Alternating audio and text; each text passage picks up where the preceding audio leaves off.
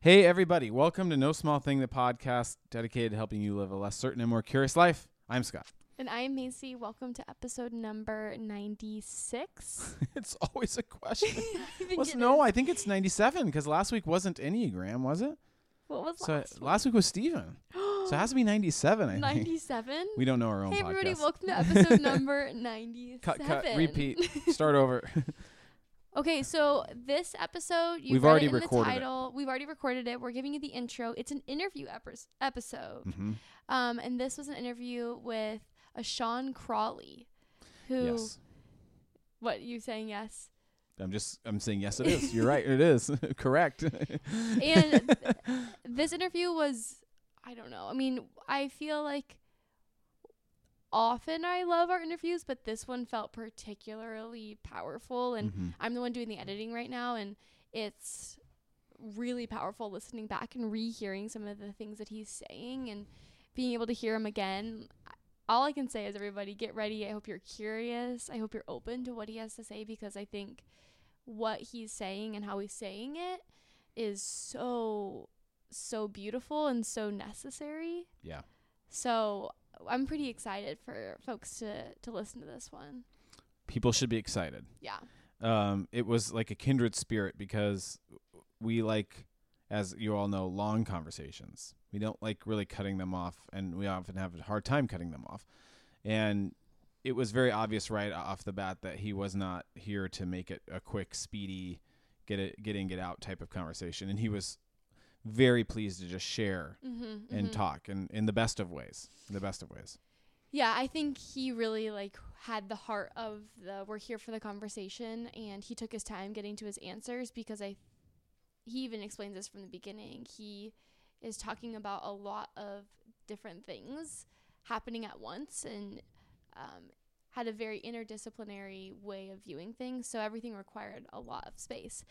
Also, y'all, Reuben is here with us to do this intro, and Reuben was here with us for this interview. So here's Reuben. Yeah, I am, as I think you know, I've said several times, I don't listen to the podcast. Although His favorite meme. Although I enjoy, having you record at our house. I was some kind of osmosis. So maybe I've always listened to this podcast.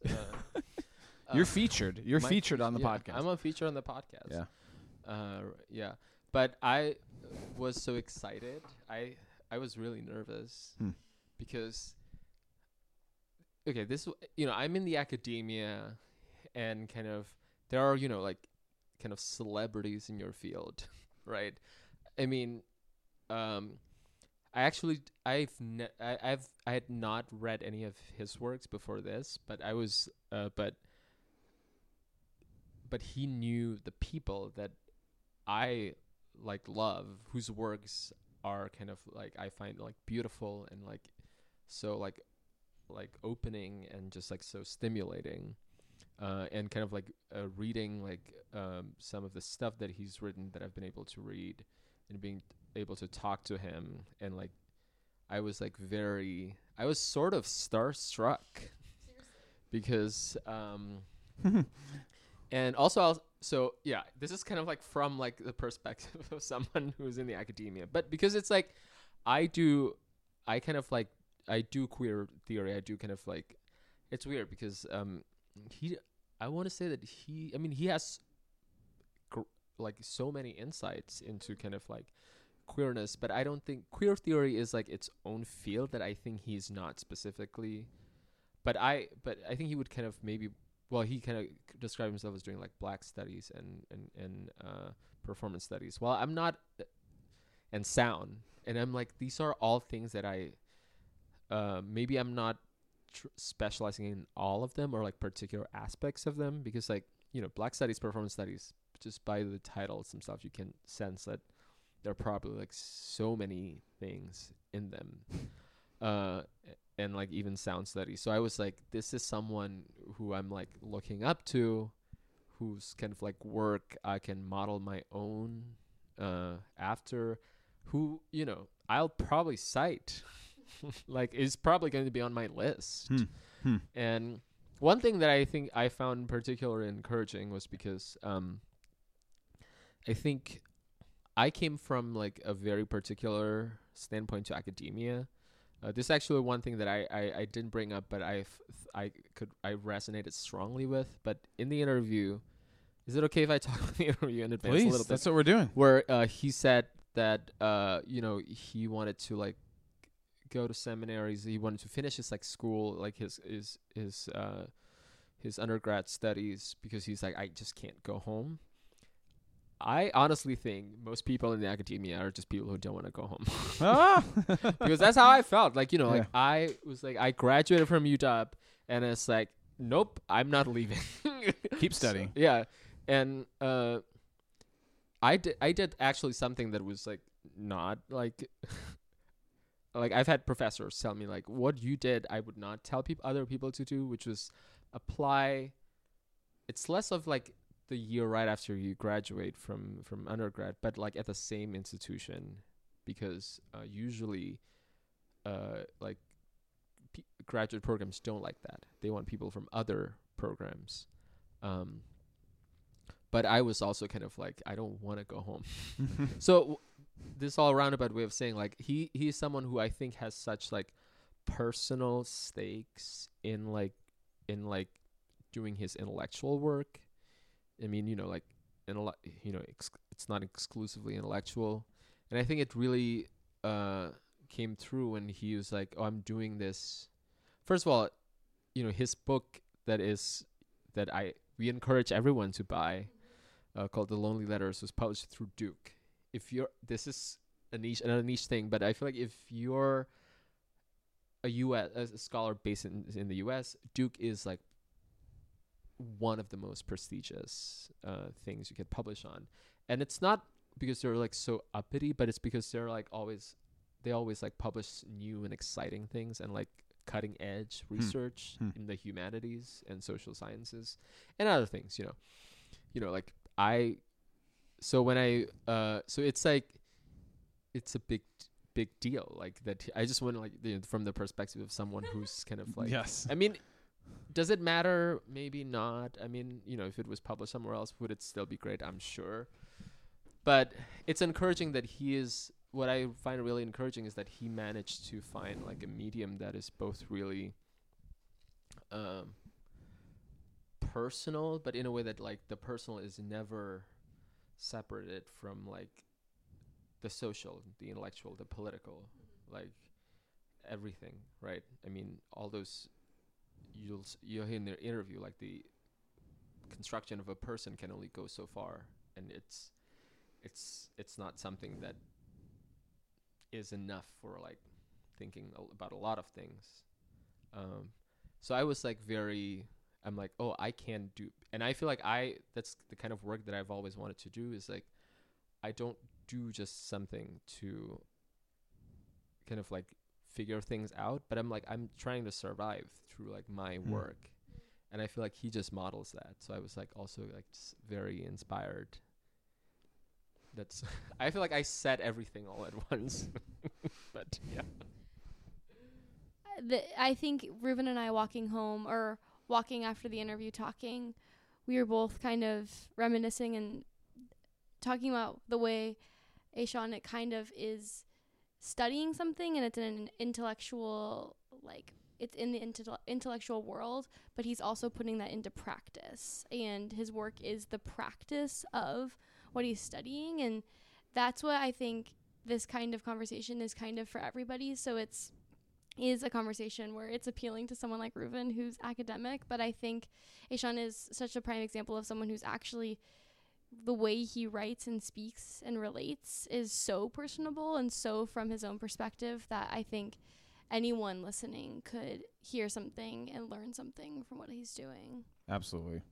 Aishan. We have to say Aishan, Carl. Aishan. Yeah. It's fine. I'm sure he'll be fine with Aishan. That's what I been saying for a long time, but he helped us say his name right. Aishan. So I'm just going to read his bio on the University of Virginia just as a quick intro. But he got on my radar because he wrote an amazing piece, which everybody can go Google or look up. It's very easy. You just Google search Kanye West, Aishan Crawley, NPR, and you'll get an amazing write-up slash So good. review slash critique of Kanye's last album, which was that gospel album. And I was Which like, we did trash. which we on trash, yeah. this But like show. he had the more sophisticated way of saying it from a person who grew up in the Black Pentecostal church and has studied and lived this his whole Mhm. life. So I just found it so profound. So I had to look him up, and I was like, man, if this is a person I can follow on Instagram or reach out to in any way, I would be stupid not to. And so then, if you guys want to follow us on Instagram, that'd be great. We have we an are Instagram on account. Instagram. We post all the time. Yeah. We're getting a new image. We're doing We're new trying. stuff. Everybody at No Small Thing, give us a follow. It'll be fun. In the stories, both Macy and I have been trying to post like quotes from people we like, and I think it is in the spirit of No Small Thing, in terms of trying to present a mood board of sorts as you scroll through our stories of a real diverse range of voices Mhm. and perspectives. And so his is one that I intentionally put up there a lot.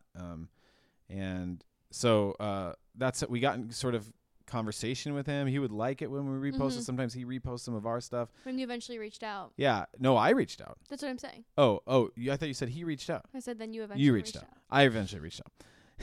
We can't hear. Okay, so this is just his bio from University of Virginia where he teaches, but obviously there's a lot more to him than this.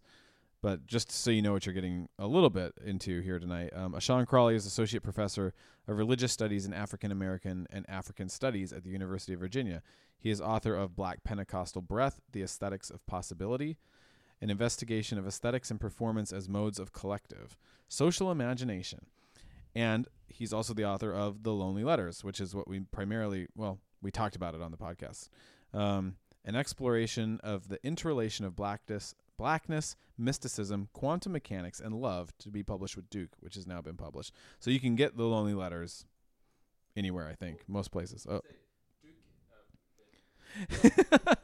Duke is having their annual spring sale until May 1st. So if you buy it through Duke, it's 50% off. Oh, see, this is the type of information you Yeah. get when you have Reuven on. You wouldn't know this. Um, I've been on Duke websites for a month. Okay, we didn't actually know this, or at least I didn't. But he is currently working on a third book, tentatively titled "Made Instrument," about the role of the Hammond organ in the institutional historic Black church, in Black sacred practice, and in Black social life more broadly. All his work is about otherwise possibility. Holy smokes, everybody. Get ready to have your mind expanded. Yeah. I think we should get going into the interview so people can just start hearing him. Let me just say, this is kind of what I do when I play a song for Macy, Reuven, or Matthew, who are all in the house together now. I try to over-explain, so I won't over-explain, but I'll just say, as you listen, we are still baby podcasters in a lot of ways, and it tends to... We tend to start off awkward in an interview because we don't quite know where it's going to go and we want to be open. Ashawn wasn't awkward. I feel like I was extremely awkward. Maybe I'll just own that. Yeah, I don't think it's that awkward. No, but you're I breathing think- awkwardness into And it. you've listened to it, so maybe maybe I just felt awkward because I was like, how do we enter the conversation? But I feel like maybe it was just this idea of like, since we hadn't talked to Ashawn before, as we kept talking, he became more familiar and we sort of found a rhythm. You guys can let us know if you think it's awkward or not. Let us know. I do. That's my personal. At the beginning, I felt awkward, personally. Okay, I think Reuven's raising his hand. Okay, Okay, you guys. here it is.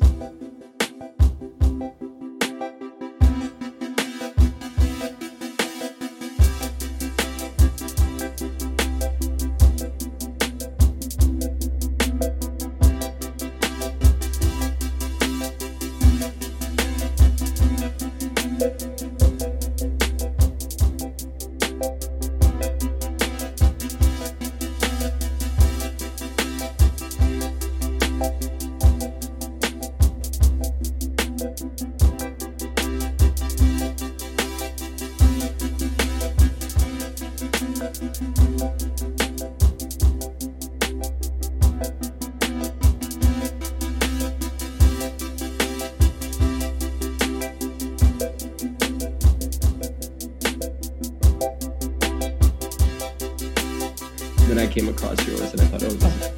And then Scott told me, like, oh, I'm interviewing this person. Serendipity. It's really... Oh, I'm recording now. So we are talking with Ashawn Crawley, and everybody, we are zooming from all different parts of the country right now. I'm on Whidbey Island, and Macy and Reuven are in Seattle, in my house, strangely. And Ashan is in his house, I assume. Charlottesville, Virginia. Yeah, Charlottesville, Virginia. We got mixed up on the time difference. I think I didn't communicate that we're on Pacific Standard When Time. you sent that message and said 7 p.m. our time, at first I was like, okay. And then I said, wait, what? I don't know what time that is. Because I've been actually Zooming with a lot of different people across the country. So Yeah. I'm glad we cleared that up. I think everybody knows us, but I would love. Can you just describe exactly like what your like role at Duke is? Because you're a professor, right? I'm at University of Virginia. University of Virginia. Okay. So what do you teach there?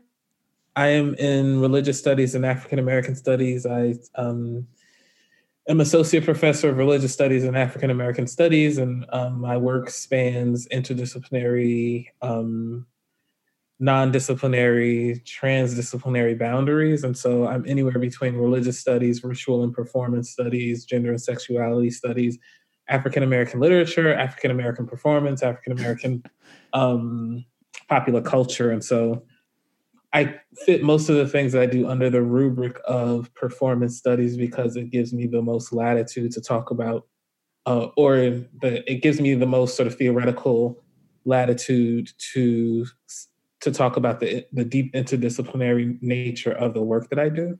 And so it's within all those different areas. I don't know quite what I mean by this, and it's really funny not to be in the room. And I think these darn Zoom calls, like I can't tell where anybody's looking. Like I don't know if anybody's looking at me. I'm sure you are because I'm talking, but I'm just thinking, Macy, like to me, Ashan is for some reason, I just feel like the ultimate no small thing interview. Like that's everything he said is like, that's what I want to talk about.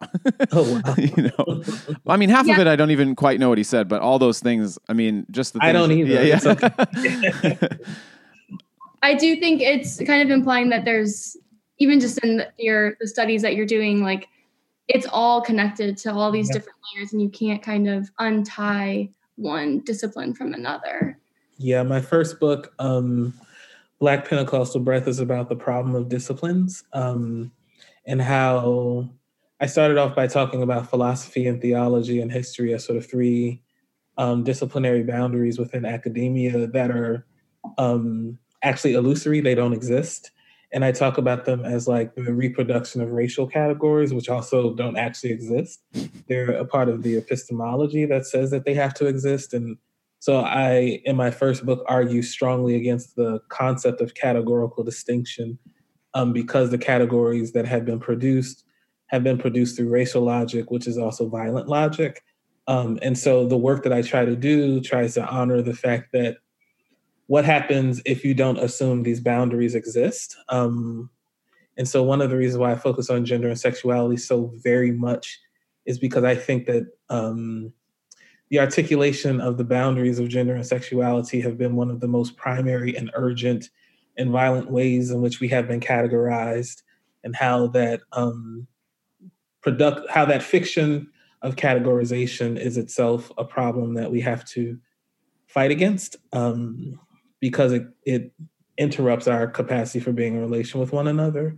And so I'm constantly thinking about the problem of categories and the problems of the sort of ideas that we can be pure and coherent and stable, and trying to figure out ways in my work and my writing and my art practice to sort of work against those categories and the ways that they have been produced and the ways that they are maintained through violence. So. It's so good. It's so good because I don't have to ask a ton of questions. It's just like, Ashan, I like. You're saying I talk too much. No. That's exactly what you want in an interview. That's exactly what you want in an interview. I was thinking, like, one of the reasons I wanted Reuven to be here with us is because a lot of the things you talk about and the way you talk about it is almost like from a different world sometimes. Like, I only know about Fred Moten. Is Fred Moten, right?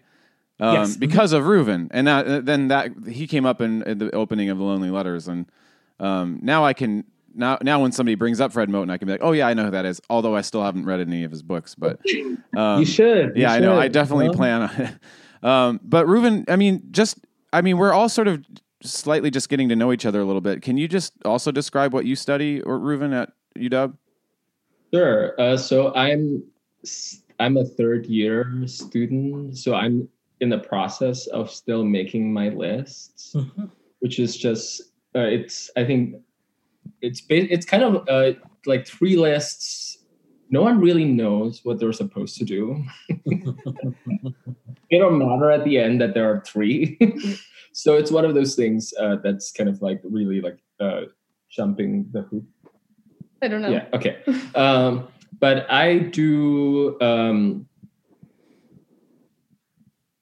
of like an intersection of, although my training is in literary studies, I do like an intersection of sound studies and gender, race, and sexuality, queer theory somewhere. But maybe like the biggest focus for me is in intergenerational relationships. So I don't have like a work yet, but I think like the most distinct form that I've been able to articulate when I'm studying is in the MA thesis that I wrote, where I talked about the role, kind of like the singing mother in Fanon's Black Skin, White Masks, and tying it with my own kind of experience of, because I was born in Indonesia, and that's where all my family lives. I'm here for school, and my mom, she teaches English as a second language. So kind of like this relationship between kind of language acquisition and kind of, I don't know, like the circuits of empire and colonialism. Yeah. And yeah, so that's kind of like, that's all I can tell you for now. Well, I've written about language, specifically. In my first book, the last book, actually the chapters in The Lonely Letters are actually the same chapter designations that are in Black Pentecostal Breath, because I'm a weirdo. And because the categorical distinction between the first book and the second book doesn't actually exist, and so they are porous and interact. Anyway, the last chapter of Black Pentecostal Breath is titled Tongues, and one of the things I talk about is the difference between glossolalia, Black Pentecostals who believe in speaking in tongues as a practice, the difference between glossolalia and xenolalia, so speaking the language, a heavenly language, which there is no sort of use value beyond it being spoken within the service of the congregation. That's what glossolalia is, and xenolalia, which is the idea that you can speak the language of another without having to think in the sort of language of the people that you're speaking. And so during the early 20th century, when people began to speak in tongues in Los Angeles, a lot of them thought about speaking in tongues as xenolalia. So I'm speaking Hindi, or I'm speaking Indonesia, or I'm speaking Chinese, or I'm speaking Spanish, even though I don't actually speak it and I don't have to think in it. And I really trouble that idea, because I think it's deeply a settler colonialist concept for language and speaking. And so I think you might find some resonance between the way that I talk about speaking in that chapter and the way that you are trying to think about language and Fanon and the singing of the mother, and even your mother as teaching English as a second language. So, yeah. Yeah, I mean, I ordered The Lonely Letters already. So I have it open on my iBooks, but I also ordered a physical copy, so I'll get that eventually. I hope so. Yeah. Sean, do you have a question? Yeah. Please, Reuven. I think, at least for me, and I'm kind of like, I've read the introduction to The Lonely Letters, and kind of also I think knowing like the people that you are citing, like Fred Moten and Nathaniel Mackey. I know both of them have thought of sound and language as kind of like interrelated but different. And I think when I kind of like tell people like, oh, like study language, people think I'm studying linguistics.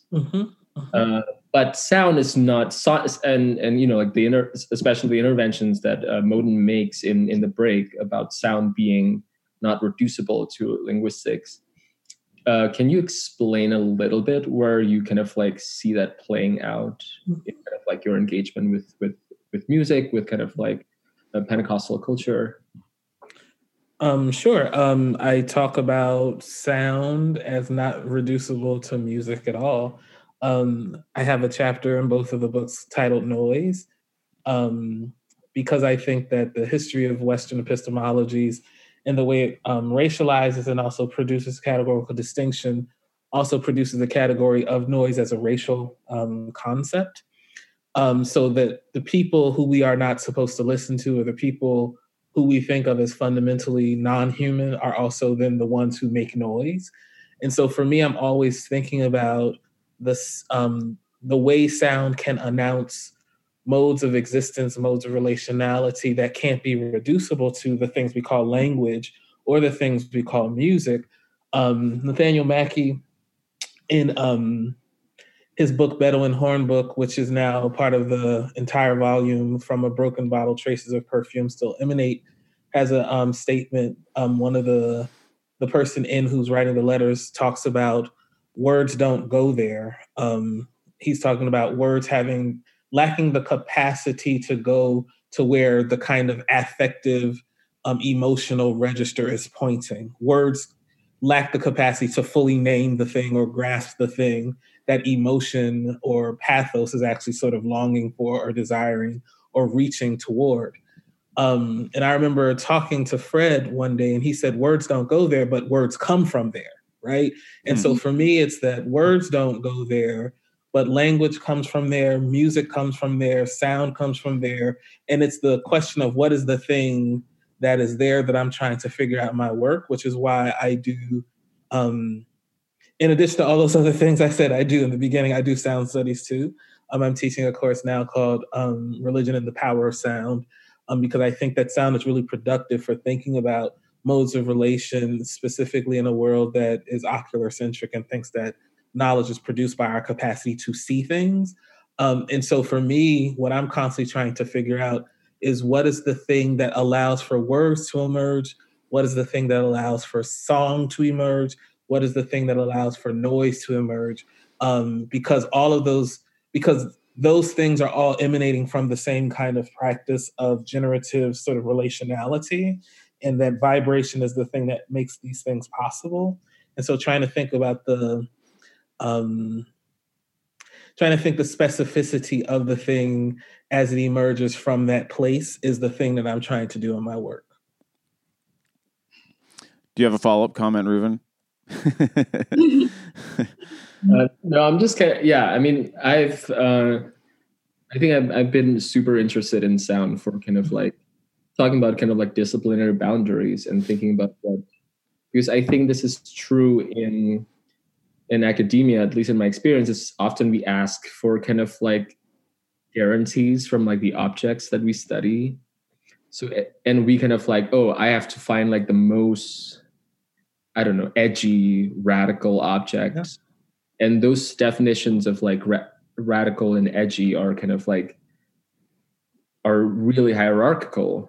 And kind of sometimes, so, and what drew me first to sound studies is, first of all, I was like thinking about like those, because growing up, like I would like, you know, like my mom would be my teacher. I would like help my mom. And one of the things that I was always kind of like, when I first came to the United States and I started in 2013 and I started studying literature, and I came back for like the summer, and people were kind of like telling me, oh, like you're like, you know, transcending your mom and like superseding your mom.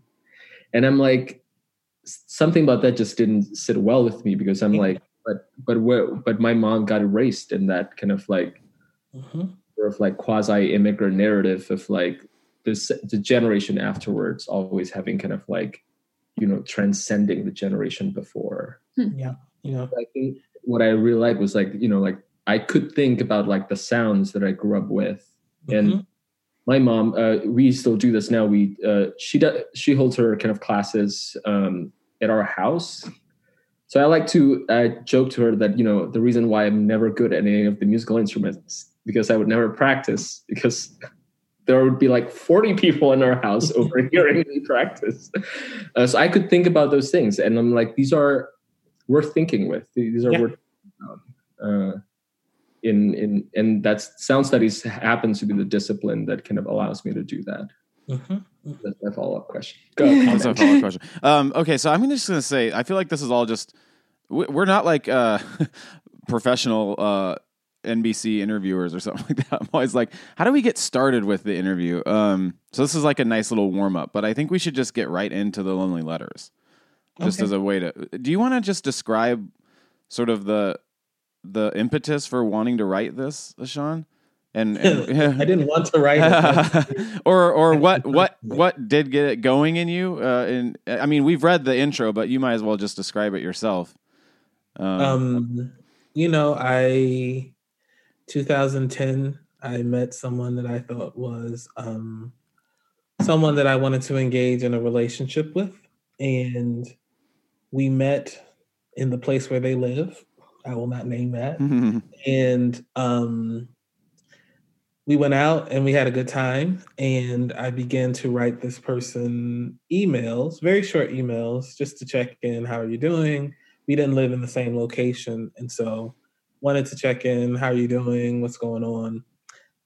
And that person ghosted, which I didn't even have the language for ghosting in 2010 like I do now. But that person ghosted from the conversation, and I was deeply disappointed, and I had a lot to say. And I remember driving out to a mountain one day and going for a long hike and writing an email that I was going to send to this person.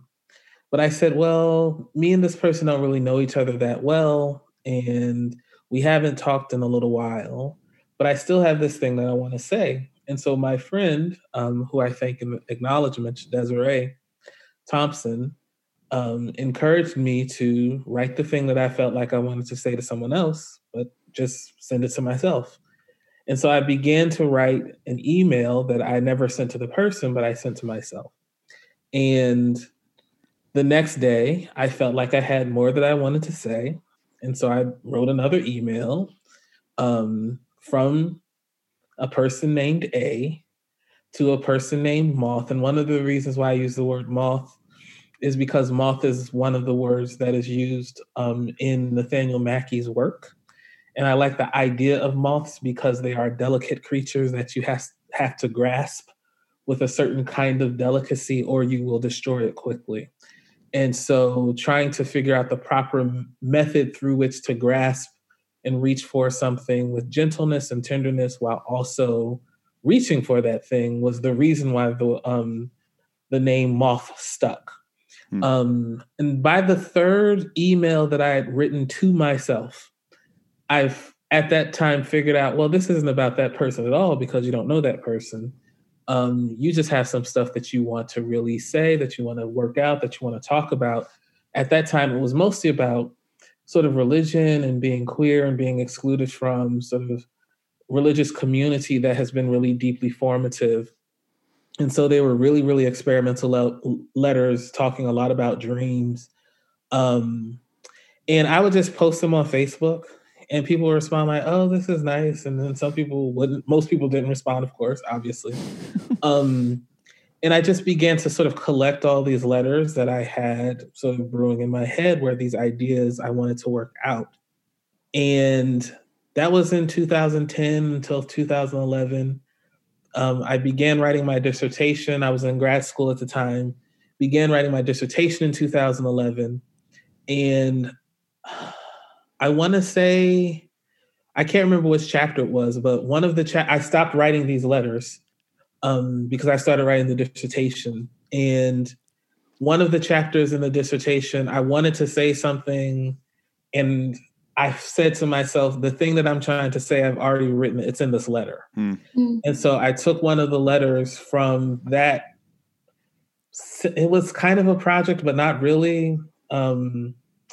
And I took that one letter and I put it in the dissertation and just kind of snuck it in to see if anyone on the committee would say anything about it. And no one said, take it out. And so I said, okay, it must be okay. I graduated in 2013, and I moved to California, taught at UC Riverside for 3 years, worked on the dissertation revision so that it could be transformed into my first book, Black Pentecostal Breath. And as I was working on the revisions, there were things that I wanted to say in the chapters that were similar to what I said when I was doing the dissertation. I feel like I said it better in this letter. And so the book has 4 of the letters instead of 1 that the dissertation did. But at that point, I just was including the letters because I honestly was kind of not being lazy, but I said, this says it in a register that I think is more precise than the register of trying to theorize it properly according to academic rubrics. And so I included the letters and I just waited to see what the reviewers would say. And the reviewers were excited about the letters and didn't tell me to take them out. And so I was pleased, but still, I was not planning on transforming it into a project that would get published. And so the first book came out October of 2016. The first book talk that I gave, I didn't want to give a book talk because I said, you can just read the book because it already exists. Why am I going to read from the book? And so what I did was, kind of being lazy, I took one of the letters that I was writing and I began writing about quantum physics as well. And so I combined one of those old letters from the sort of not project and combined it with some stuff that I was writing about quantum physics. And I presented that as the first book talk. A couple of months later, I did a talk at an art gallery and I decided to transform the entire thing into a bunch of letters and presented it, and it was very encouraged. I did it for my job talk for UVA, and which was very, very experimental. Some people said it was very risky, which it probably was, because you're presenting things that are not academic according to orthodoxy of what it means to be an academic. But I still did it as a job talk. It wasn't until the end of that month, which was December of 2016, when a friend's mother read the book. And she said to me, those letters, you should do something more with those letters.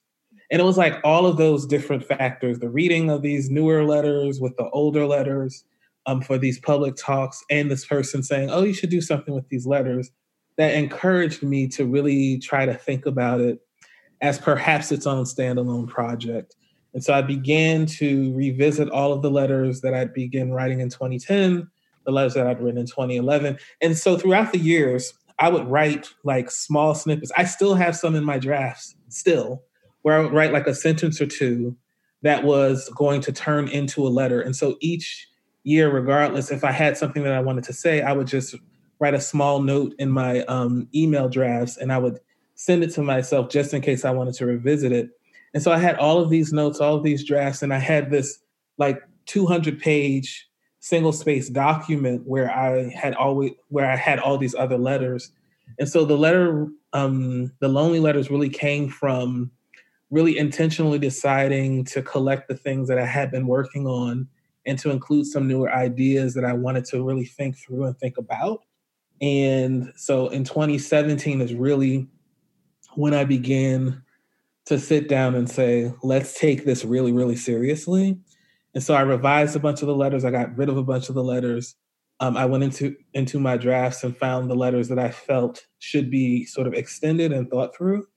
I also started painting in 2017, which became a part of the project. I'd written a letter in 2011 based on imagining a painting practice, but I didn't do the painting practice until 2017.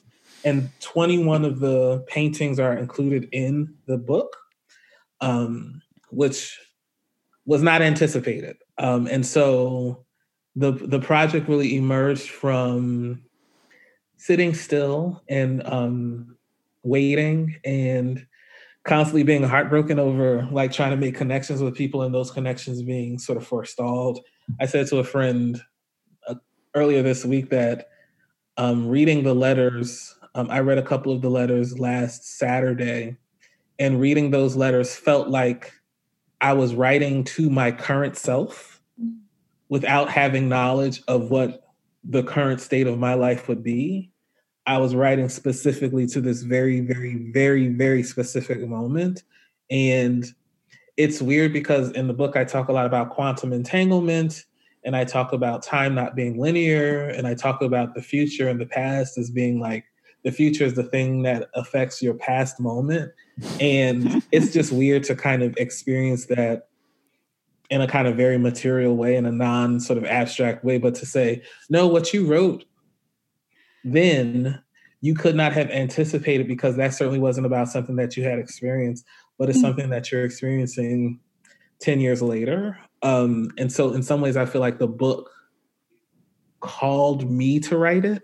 The letters called me towards writing it. And it wasn't my sort of volition or will that said, I need to sit down and write these things, as much as it was, these things need to be said, and you are going to be the vessel through which it is said. I hope that answered the question. That was very long. That didn't answer the question, Ishan. You need to say more. No, one of the things that I'm thinking about as you talk, because obviously I think this is so profound because it's so personal. You know, like it feels very intimate reading it. You know, and I was gonna we probably won't have time for this, but I was gonna bring up this thing you wrote about Kanye last year, and one of the critiques is that he's like improvisational without the training, so to speak. Like, and it seems like that concept reminds me of your writing, in the sense that like you're very obviously trained and you've put a lot of work and time and practice into your writing, but then you're letting yourself improvise a little bit more, even in the context of like academia and stuff like that. Yeah. Which feels fun and playful, I bet, for you.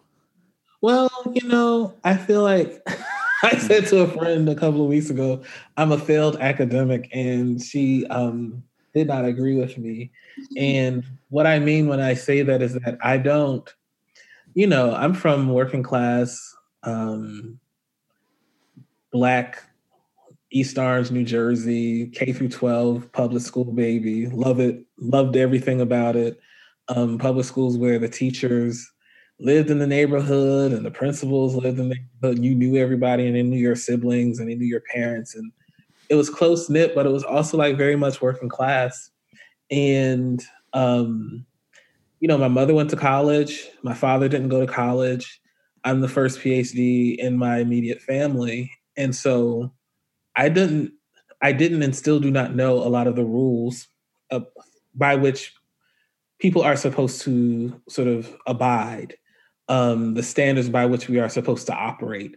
My undergraduate degree is in environmental studies. I was in the engineering program for 3 years, got kicked out because my grades were terrible, got dismissed from the role of the university, and had to petition to re-enroll at the university.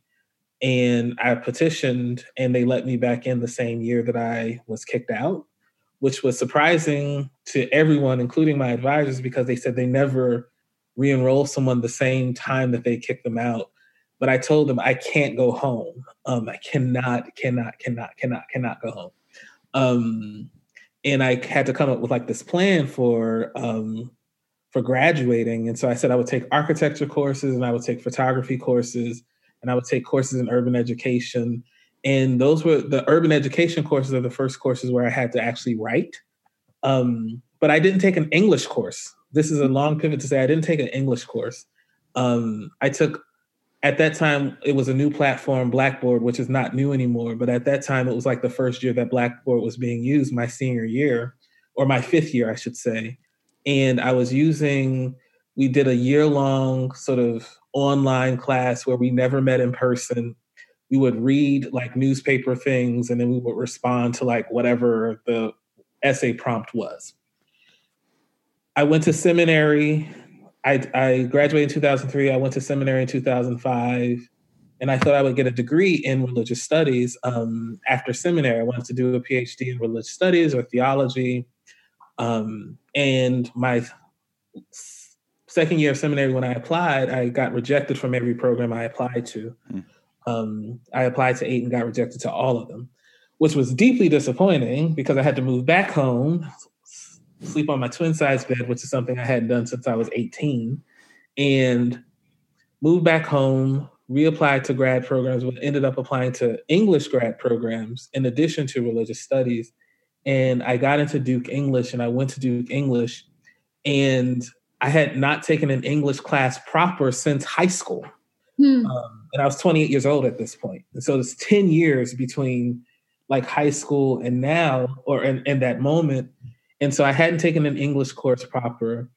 And instead of leading that to anxiety, I let that be an opportunity to say, I don't know what I'm doing. And so I'm just going to learn as much as possible. I hadn't read Twain. I hadn't any of the people that you're supposed to read in the Great American Novel tradition. I hadn't read. And instead of having anxiety about that, I just said, okay, I have work to do. And I didn't know what a tenure track job was. Honestly, I went to school because I wanted to read and I wanted to write and I knew I wanted to teach, but I didn't know what like the hierarchy of like academia meant. And so much of the way that I inhabit academia is through not like happy or sort of blissful ignorance. It's through not recognizing that there is a hierarchy that you are supposed, and like there is a set of rules and rubrics by which you are supposed to abide. But because I'm not a part of I haven't been indoctrinated in a certain kind of way, even in undergrad, my ability to move has been because I feel like, oh, I just want to do this thing, so I'm just going to do this thing. And then I can let people tell me after, well, that's not what we actually do. But then by that point, I've already done the thing. And so for me, it doesn't matter. And so I've been very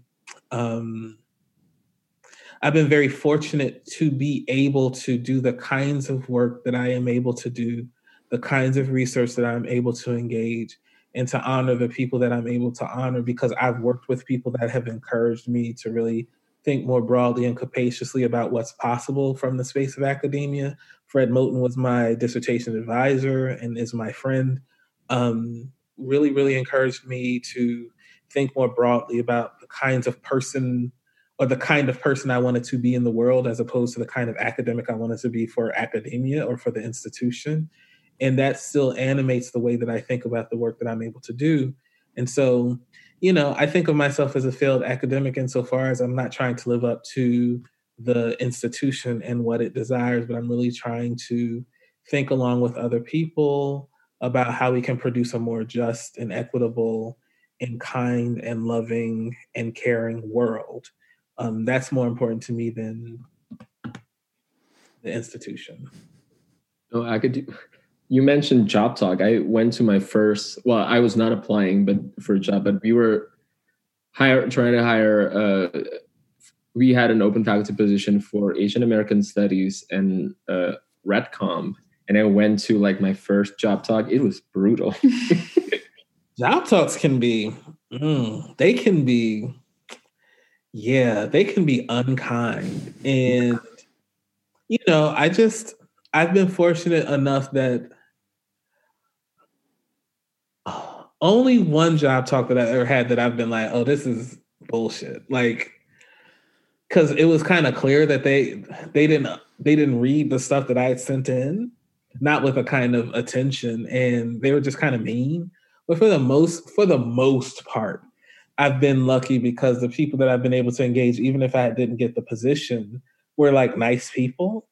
And, you just come to recognize really quickly that the ways people respond to Job Talks almost has nothing to do with the candidate. It's about like people trying to it's about the colleagues who are trying to shoot other people down to make sure the person that they want to get the job gets the job.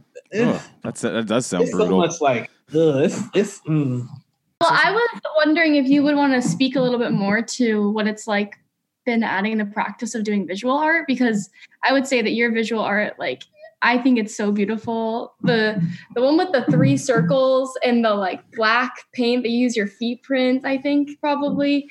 I mean, I could look at that for like hours. So I've just been wondering, like, what has that meant for you adding that practice, and how have you added that practice in? And Yeah. Thank you. So in the book, I try to describe it a little bit. In 2011, so the same person who told me to write emails to myself, which is why she has a full This person. paragraph in the acknowledgments.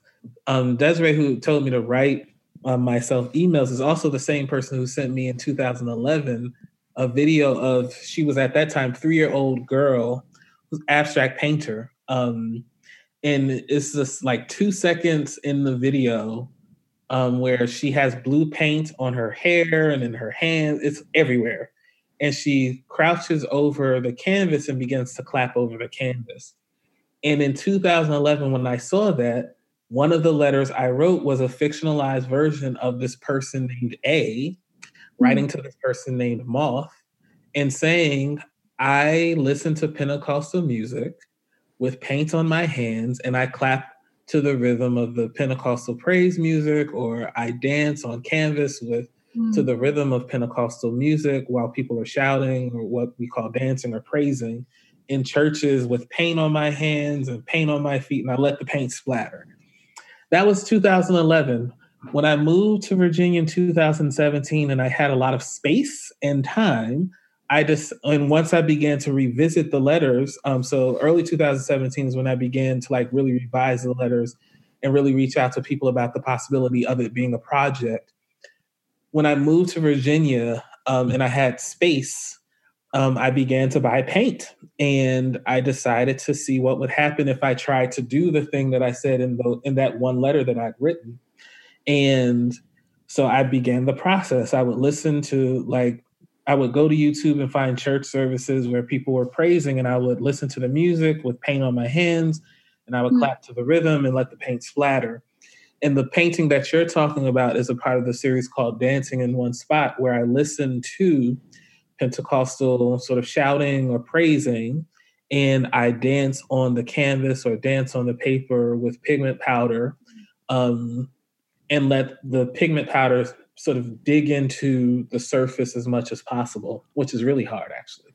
And so those paintings, the painting process and the movement into a visual arts practice is not just visual. It's a audio visual, or the word that I use in the first book is choreosonic, so choreography and sonicity.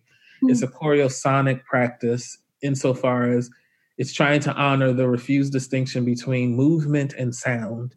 And so the painting or the arts practice that I have been engaging is a way for me to honor the Black Pentecostal worlds that made me sensitive to the way sound and noise moves people, the way sound and noise can be a mode to think about relationship, the way sound and noise can be a way to think about queerness, while at the same time not having to go to churches that are homophobic and transphobic and sexist and classist.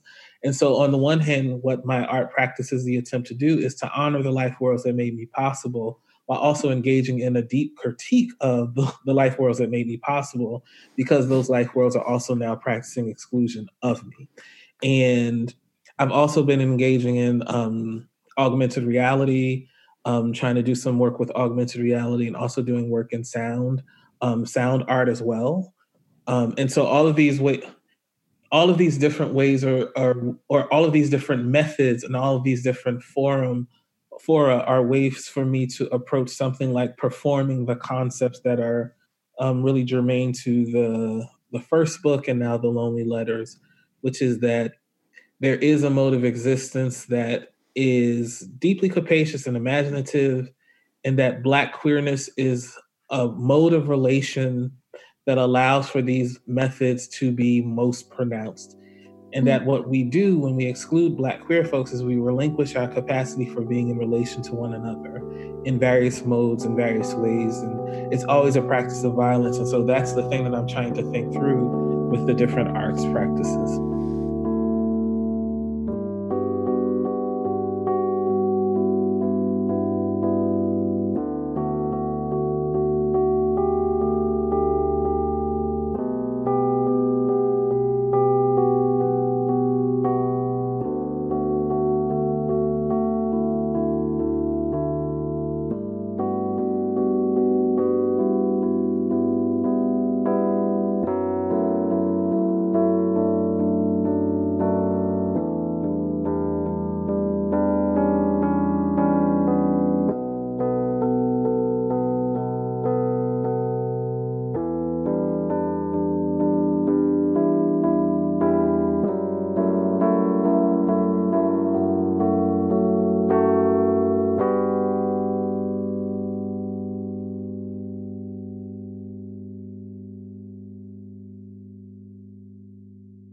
have you heard of Padraig Ó Tuama, Ashan? I have not. No. Okay, he's a Irish poet. I'm 40. You're 39. Yes. He's about our age. I interviewed him in Ireland, and he essentially had a similar experience to you, I'm assuming, in the Irish Catholic Church growing up queer. And we had a really interesting conversation about that. But I'd wonder if you'd be interested or willing to talk a little bit about what it was like or has been like engaging with the Black Pentecostal Church as a queer person. Well, that's a not easy question. Not easy. But it shows up in the Lonely Letters a lot. I mean, it seems like something that obviously has been extremely challenging for you because it seems like you're still trying to maintain that familial connection. Yeah, but in the service of critique, right? And in the service of believing that the community can practice more generosity and charity and care with the folks that it has excluded. So I was saying to some folks yesterday that each of the letters that are written about the interpersonal relationship between Moth and A, and like their on again, off again sexual relationship, is a mess. But you can read each of those letters about their interpersonal relationship is also a letter about the church specifically.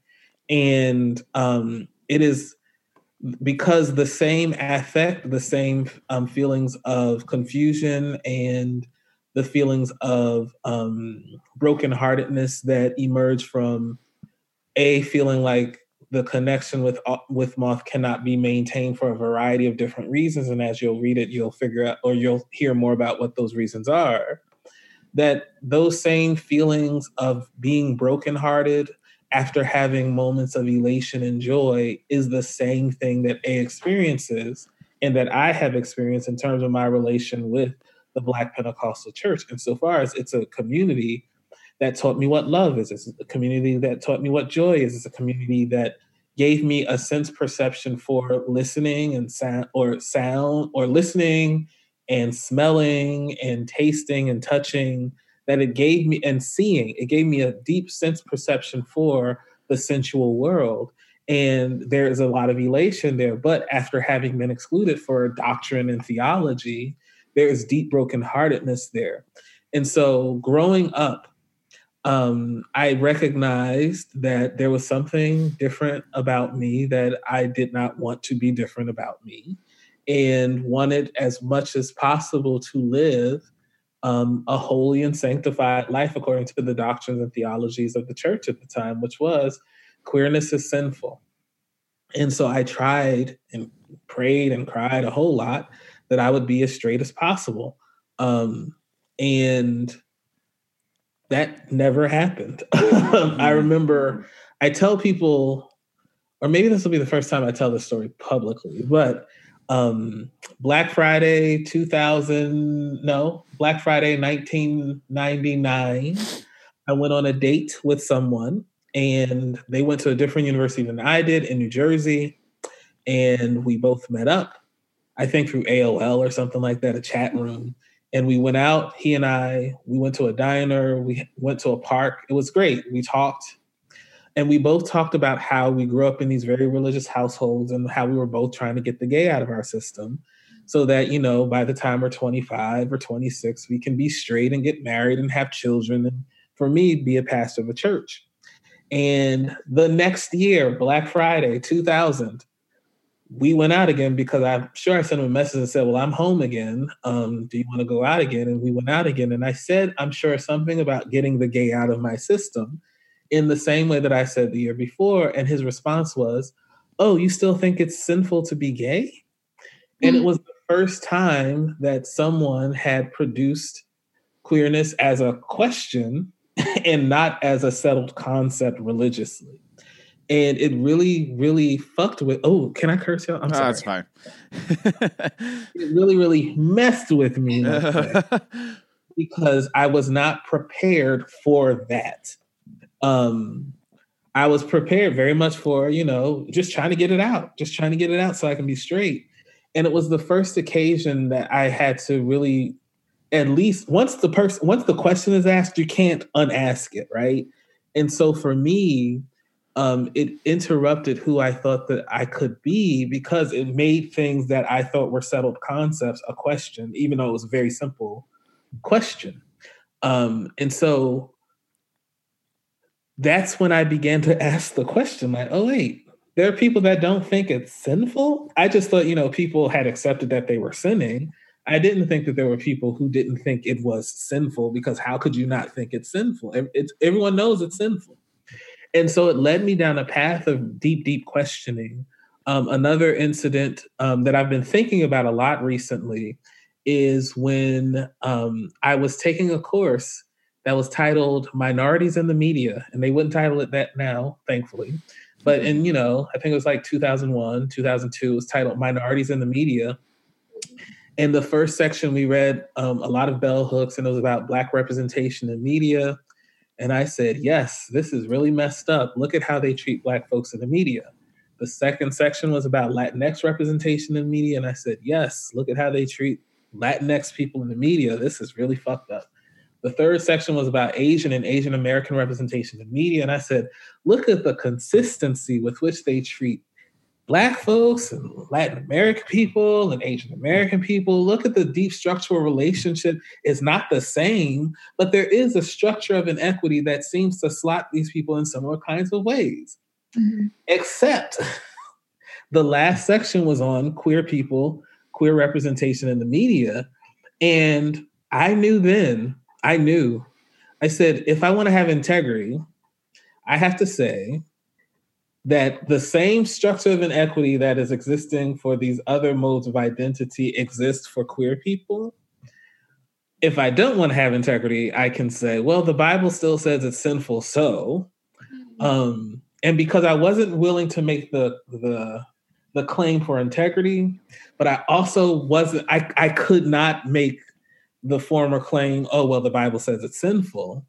I could not, I think I just didn't do any of the responses for that section of the class, because not only would it have been like an abstract concept, it would be me having to really wrestle with the kind of person that I could now imagine myself to be, now that one, this person a couple of years previous asked this question, oh, you think it's sinful? And two, now that even at the level of like,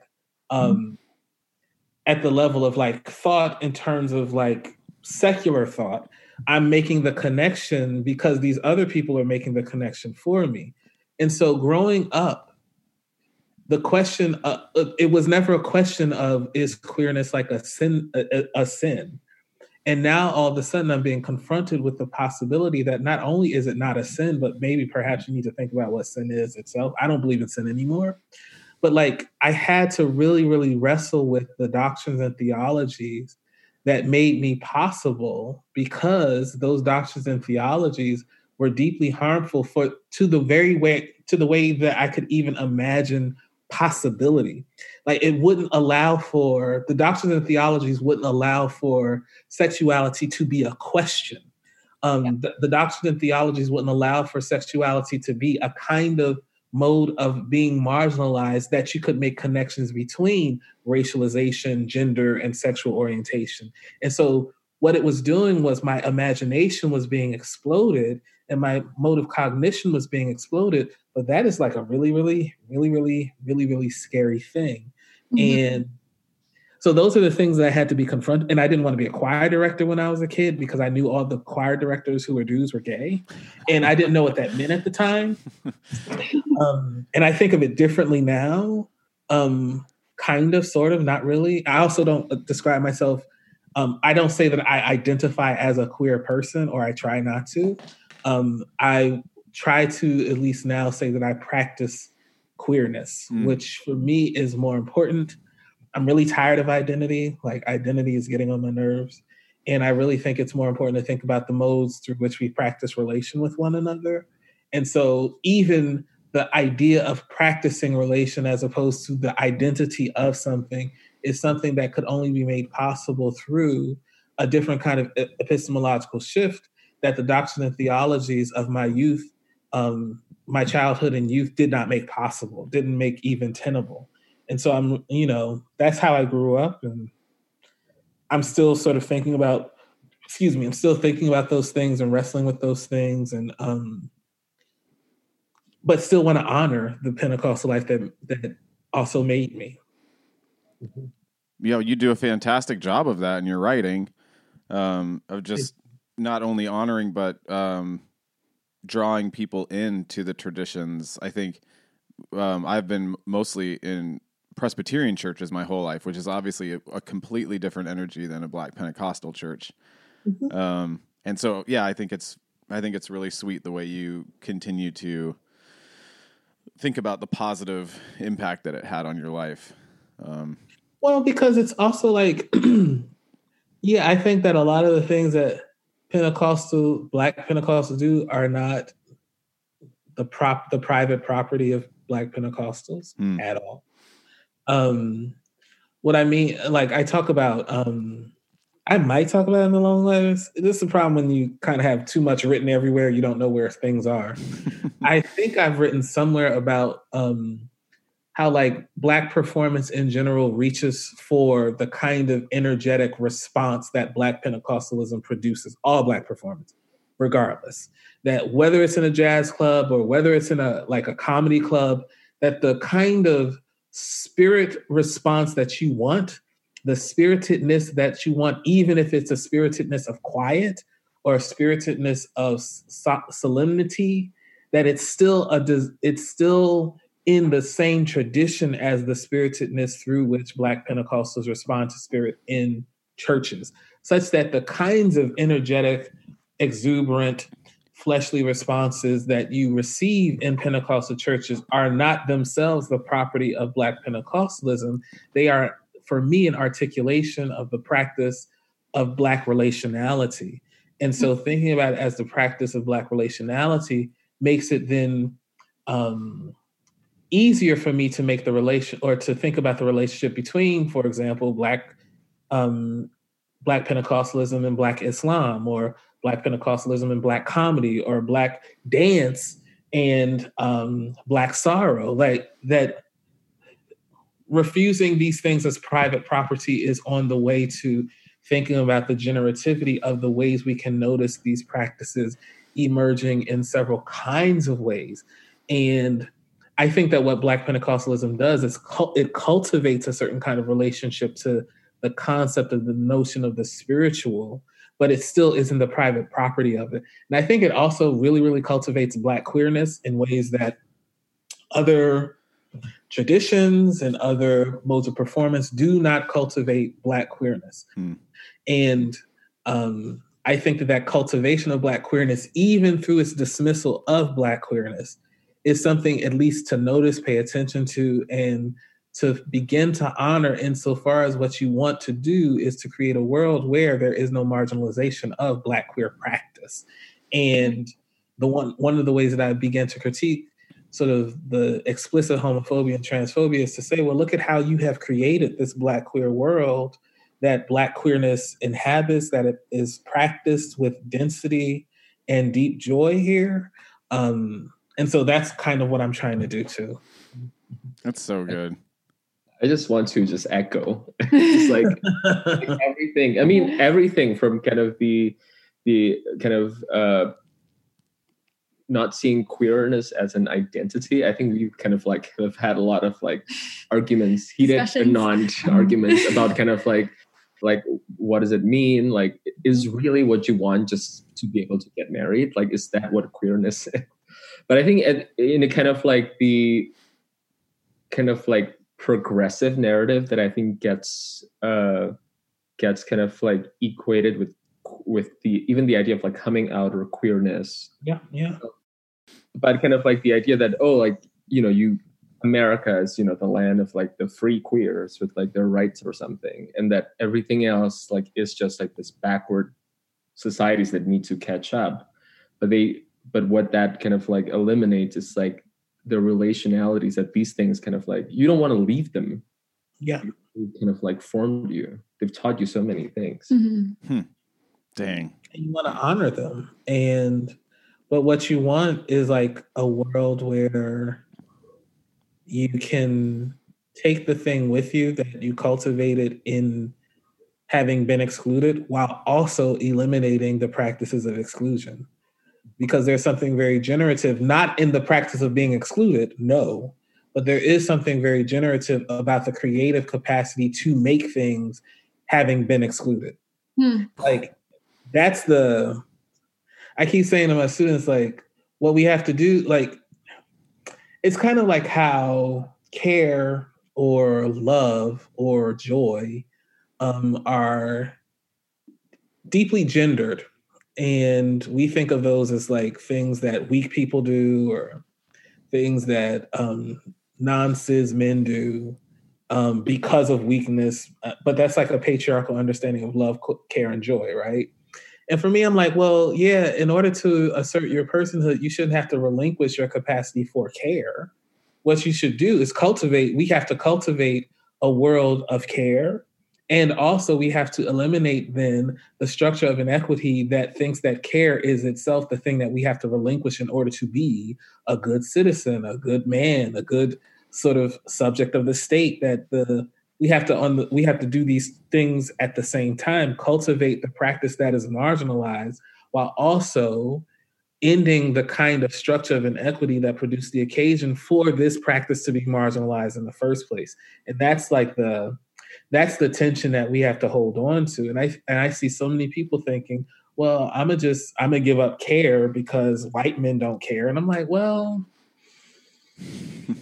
why is that the model? Like, why is white supremacy the model by which you want to understand and aspire toward a concept of personhood, as opposed to the kinds of personhood that has been created by being excluded from that concept, which is fundamentally a violent concept? Like, can we practice the thing that we practice and also let go of the anxiety of becoming that thing while at the same time creating a world where that thing is also eliminated? Those are the things that we have to do. And that's why it's so hard. Sean, I know you wanted to be a preacher at one point. I feel like these are like great little mini sermons you're giving because I want to like stand up and clap. I preached a very, very little bit. I mean, as a young person, I was being trained to be a preacher. My father is a pastor.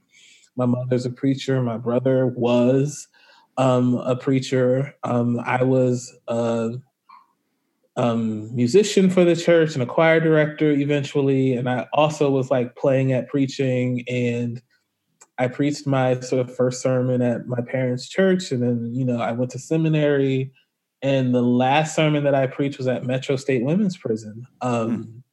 And mostly because I had no language for prison abolition at the time, but I knew that that there was something terrible about incarceration that that we had to end. And I felt deeply unsettled by how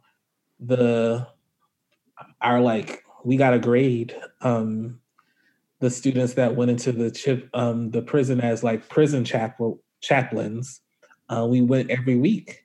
And our job was to sort of lead the church service. And I felt it was really vulgar. And so me being the asshole that I am, I preached a sermon. Last sermon I preached that was titled, "You Are Beautiful." And as a good Pentecostal preacher, you tell your, people in the audience to turn to their neighbor and to tell their neighbor whatever you want to tell them. And I told them to turn to their neighbor and say, "You are beautiful." And it's like, well, why would you tell them to do that? Because one of the things I found out immediately was that people went to chapel not because they were religious. People went to chapel not because they were saved, so-called, or born again.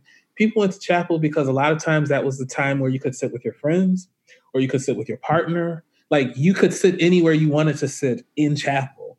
And so for me, I was like, oh, well, I'm going to use this opportunity to affirm the people who are incarcerated, but also to have them affirm each other in their deep relationships that they have with each other in this space that is sacred, because their love for each other is sacred. And so for me, it felt very important to do that kind of disruptive work. But after that, I felt like being committed to being a preacher is just a thing that I could not do anymore. Because it felt inefficacious for the kinds of change that I think are necessary. It felt inefficacious for the change that I think is urgent and needed. Other people do that work, and I think they do a great job of it. I just felt like for me, it wasn't doing the kind of work that I thought that needed to be done, and especially not at a prison. I think being a chaplain at a prison is the thing that turned me off to clergy more than anything else. One of the many, many, many reasons I wanted to have Ashan on the podcast was just in our small little way, like exposing our audience to his work. And so I think we can do that a lot in the intro, but I would be sad if we didn't engage with a little bit of the Lonely Letters. So there's just I just was like highlighting some of my favorite sections. I do hate that I don't have the physical book with me because I like a physical book, but this is from the Dreams section. So I thought it'd be interesting if I read it and then you could just riff on dreams a little bit because obviously you talk about dreams a lot. Dreams are curious objects of memory and mourning, of bright, colorful joys and intense modulations of sadness and melancholy. You are left wanting, left wishing, left wondering. Dreams produce and contain and hallucinate both elation and ecstasy. Elation shared, flowing through the tender sweetness of air and breath and wind. Joys like rivers, the Comforter has come. Dreams also produce and contain and hallucinate grief that is too much to carry alone, like lying in bed, slightly damp or perhaps even drenched because of tossing and turning. Confused mind jumping from thought to idea to brief smile to despair to fleeting pleasure to heartbreak. All this and a numbing hope echoing the slight nothingness and almost emptiness of the image of desired stillness. A hope that rest and peace will soon come. Dreams. Dream worlds are amplifications of possibility. So good. Yeah. Why did you want to talk about dreams so much?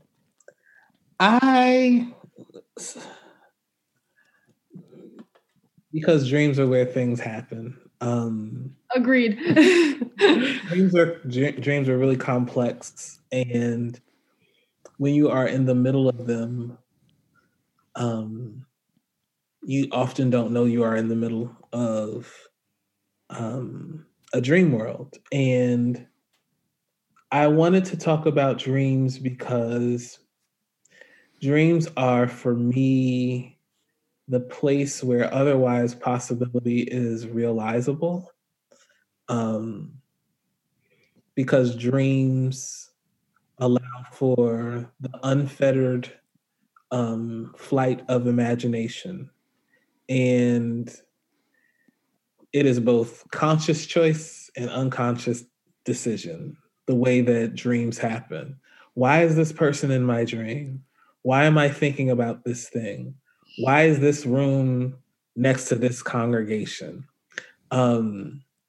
These are things that dreams make possible, juxtapositions that don't seem real, but no less happen in the thing we call a dream.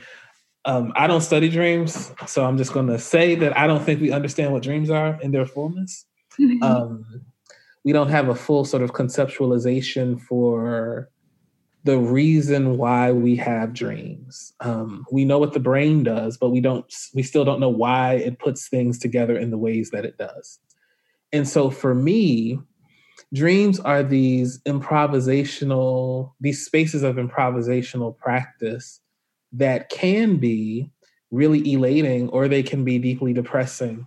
I think that letter, which is an adaptation of an essay that I wrote, begins by talking about how, I think it does, it might be another one.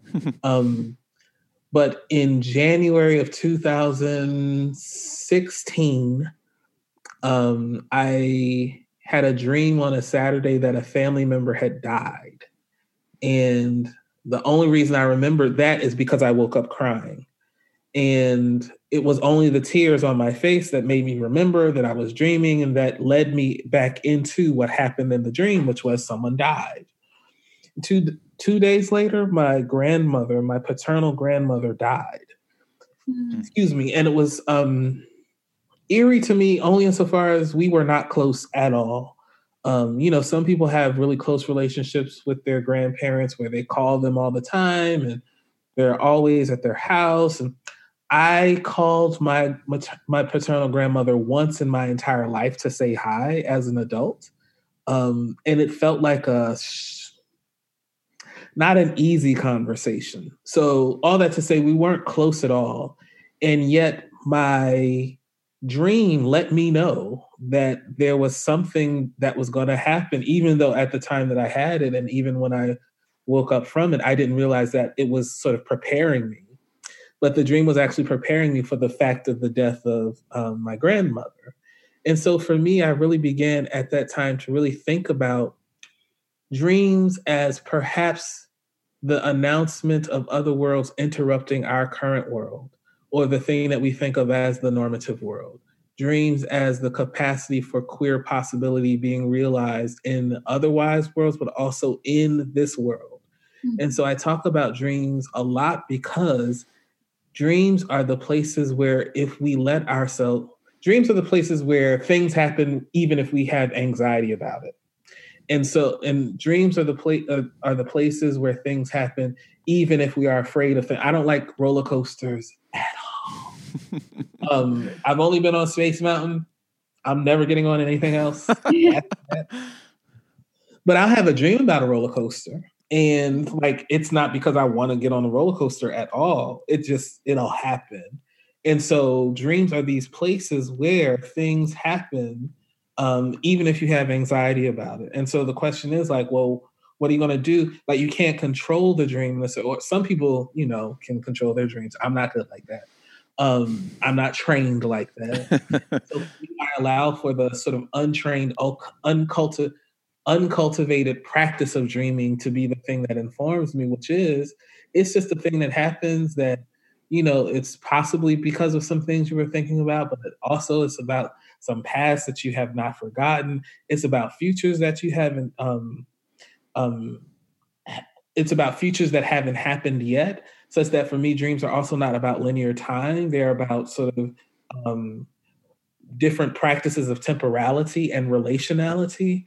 And so for me, dreams are at least a space of opportunity to think about practices of being in the world with one another in ways that can perhaps produce something more generative, more joyful, more urgent than perhaps what our mundane quotidian lives seem to make possible. I love that. I do think. Do you want to say something, Macy? Well, I was just going to say, I love the point of the juxtaposition that dreams allowing these two things that you may consciously never think would come alongside one another, but then a dream happens and you can't help but now have to see them in relation to one another because the dream allowed that to happen. Yeah. I first began to think about the juxtaposition in dreams while reading Nathaniel Mackey's Bedouin Horn book, when there's this letter that is written from In to Angel of Dust, where In talks about his brother. And he says that the weird thing about the dream was that he was in two places at one time, in two rooms at one time. And it's well, this is impossible. And that's when I began to actually pay more attention to what was happening in dreams in terms of juxtaposition. This blue church interior doesn't belong with the outside, but yet somehow they are both inhabiting the same space at the same time. And I don't even think it's about giving us a specific kind of meaning necessarily, but it could be about prompting our imagination to what is possible. And so for me, it's the same thing that the question, "Oh, you still think it's sinful?" does, which is it prompted my imagination towards something else being possible. And I think that that's what dreams do. They prompt our imagination towards the capacity for something else maybe being possible.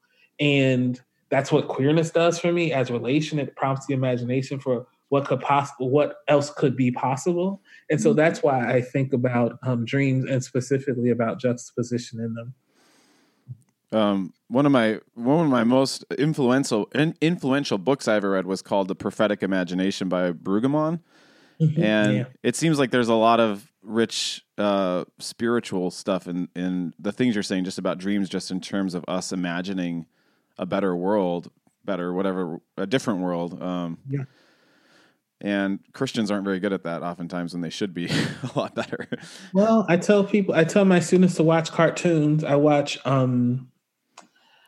what's that? We're on the edge of greatness, bringing darkness to light. For the honor of Grayskull. What is it? He-Man.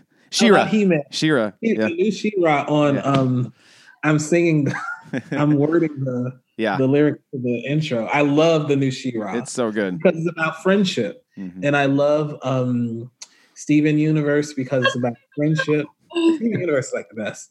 I love Avatar, The Last Airbender, because that's about friendship and it's about struggle and it's about never giving up on someone because you believe in their capacity for change. This is why Iroh is like the best character on television, because he never gave up on his nephew, because he's like, no, I see what you can do. I know what you can be. And I know you're frustrated, but you can do it. Like, I tell people that I watch cartoons, and I watch cartoons that are primarily for children because they are mostly about imagination, fun, caring for one another, sharing with one another, and how to be a good citizen in relation with other people. Because those are the things that I think we need to learn more than anything else.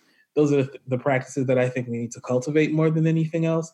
And like Summer Camp Island, which is this cute little cartoon on Cartoon Network, which, I mean, the theme song has the entire show in it, but it's like, it's like this amazing show about Oscar and Hedgehog, who are best friends, a boy and a girl, who love each other deeply and take care of each other all the time. And it's like, yeah, this is how we should be.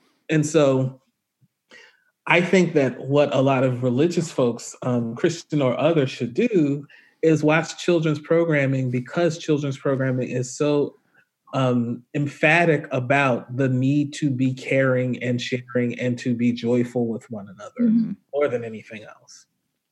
We love Iroh. Iroh's a great character. I love it. I love it when he's in the jail and he starts like doing pull-ups and getting buff again. It's really funny. Tales of Ba Sing Se is one of the best little 5 minutes of a television show I have ever seen. And also Steven Universe, Mindful Education is one of the best episodes of television I have ever, and I watch it all of the time to help me feel calm, honestly. Take a moment. Have you to think of just. Have you seen The End of the Future? I have not seen The End of the Future. I'm trying to hold it. Oh, get ready. We won't tell you anything, but man. It's recorded. I love it. Well, I love the episodes that I've seen, but I haven't finished yet. We've done 3 episodes on Steven Universe. We love that show. Yeah. Another thing that's coming to mind that we're all fans of, and I don't know if you are, Aishan, but like we love Twin Peaks, which is created by David Lynch. I've never seen Twin Peaks. What I would say is, I don't think you need to watch the old show, which was from the 90s, but Twin Peaks: The Return just came back out on Showtime, and Reuven and I are like out of this world fans of Twin Peaks: The Return. But David Lynch, when he created it, said it's essentially just utilizing dream logic. So everybody's like, what were you trying to do, and what's the point, and what you didn't tie up all these loose ends, and he's just like, it's just meant to be these floating scenes. Yeah. Do you want to say anything about that, Reuven? I feel like I do this thing where I wake up and then I tell Macy or other housemates about a dream I just had. I had a dream about meeting Jesse Norman last night. Oh, wow. And I asked her, can you teach me how to sing in German? Oh, that's so good. Obviously, one of the things that we started doing was reposting a bunch of your pictures and quotes from your daily walks. And I wonder if you'd be interested in saying a little bit like what those daily walks mean to you, because it seems like a really like an important spiritual practice of sorts. I began going to this place called Ivy Creek Natural Area here in Charlottesville for a 2 to 3 hour walk, just about 5 days a week, because it gives me a time to zone out. It gives me time to not be in my house. Mostly empty, A lot of people don't go there. And so it has been really important because it connects me to beauty in a different kind of register. It connects me to the beauty of the earth. It connects me to the beauty of the sound of brooks, and running water and the wind and deer, which scare me every single time because I forget that deer live in the woods and and actually they might be there. And I saw an owl a couple of days ago. I haven't posted anything from my walks in the last week, but I'm still going. And they've been important because they really allow me to connect to a different kind of sense perception. And being in the woods helps me to at least quiet those questions for a little while, to be more present with myself and be present with there's this one part, which is kind of like this just steep, it's the green section of Ivy Creek. It ain't easy. And every time I'm huffing and puffing by the time I get to the top of it. And it's good because whatever questions I have about my personal life, quiet because I'm literally just trying to breathe. And so I really appreciate the practice of being out in the natural world because it gives me a way to ground myself, gives me a way to be present with myself. My therapist said to me, which is something that two friends of mine explicitly said to me, you're kind with everybody else except yourself. And it gives me a way to be kind to myself, to stop. I have a huge sort of, I don't want to ever be egotistical or narcissistic ever. And so I worry often about like, is thinking about yourself narcissistic? Is it egotistical? And so I end up like trying to like care for everybody else. And sometimes I let care for myself go. And it forces me to like, when I'm, huffing and puffing up the side of this very steep incline, I'm caring for myself. And so it connects me more deeply to who I am. And I think of myself as deeply connected to other things. I don't think of like myself as an individual. I think the concept of an individual is a deep, deep problem and a philosophical imposition against our capacity for relation. And I can't be for other people if I am not for myself. And so really trying to figure out ways to honor and be kind to myself is one of the reasons why I find myself in the woods, trying to listen for nature, trying to be attentive and make sure there are no bears there because there are apparently bears there. So, it's like things you don't think about. And then like one day I saw like this Black family and he was like, there are bears out here. And I was like, wait, what? And now every day I'm like, it's like I do about 4.5 miles. And every time I'm like, what if that's a bear? Or like 2 weeks ago, there was this really big dog, but I couldn't tell if it was a dog or a dire wolf if you watch Game of Thrones. Because it was so big. And all I heard was it running through. And I said, okay, I might die right now because this thing is running toward me. I saw a collar and I said, okay, I guess it's okay. But I was still very, very wary of walking even near it. So these are the things that I have to think about, which allows me enough time to be out of my sort of analytical head and allows me to at least imagine relations that are taking place in the woods and pay attention to the beauty of flowers and pay attention to the felled trees. Like all of those things also bring me a lot of joy. And so being in the woods and writing those little sermons has been really helpful for me because it gives me space to breathe, like literal space to breathe that's not in this house. And it gives me reprieve and it brings me a different kind of joy. And it brings me more fully to myself as a person. Gosh, thank you so much in so many ways. I feel like in a lot of ways you're so willing to excavate and be introspective and bring other people into that. I feel like as you're speaking, I can relate to a similar experience I have with nature, and it's it's helpful to hear you articulate it because it kind of reminds me of what it's doing for me often. It's, you know, it's not an easy life at all.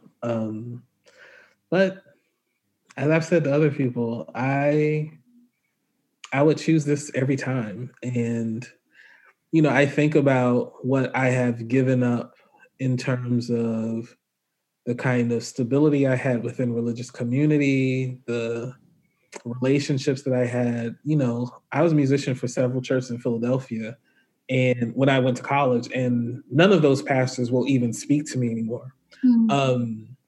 And you know, family members that don't speak. Like at my maternal grandmother's funeral, one of my uncles and aunts would not speak to me at all. You give up a lot of things in order to try to say, yeah, I think we should be more just and caring for one another. And so I try to tell people it's never an easy, it's not an easy path, and yet it's the path that I would choose every single time, because who would I be if I decided to like live a life according to the rubrics and behaviors of things that are violent to me and to everybody else too? I'd rather, I have this essay where I say I'd choose to be alone every single time. I'd rather choose to be alone if alone meant trying to practice integrity and trying to practice justice, as opposed to having community with folks, but that community is deeply predicated upon me being silent about the deep injustice that we do to one another on a daily basis. So, you know, it ain't an easy life, but it's the one that I chose.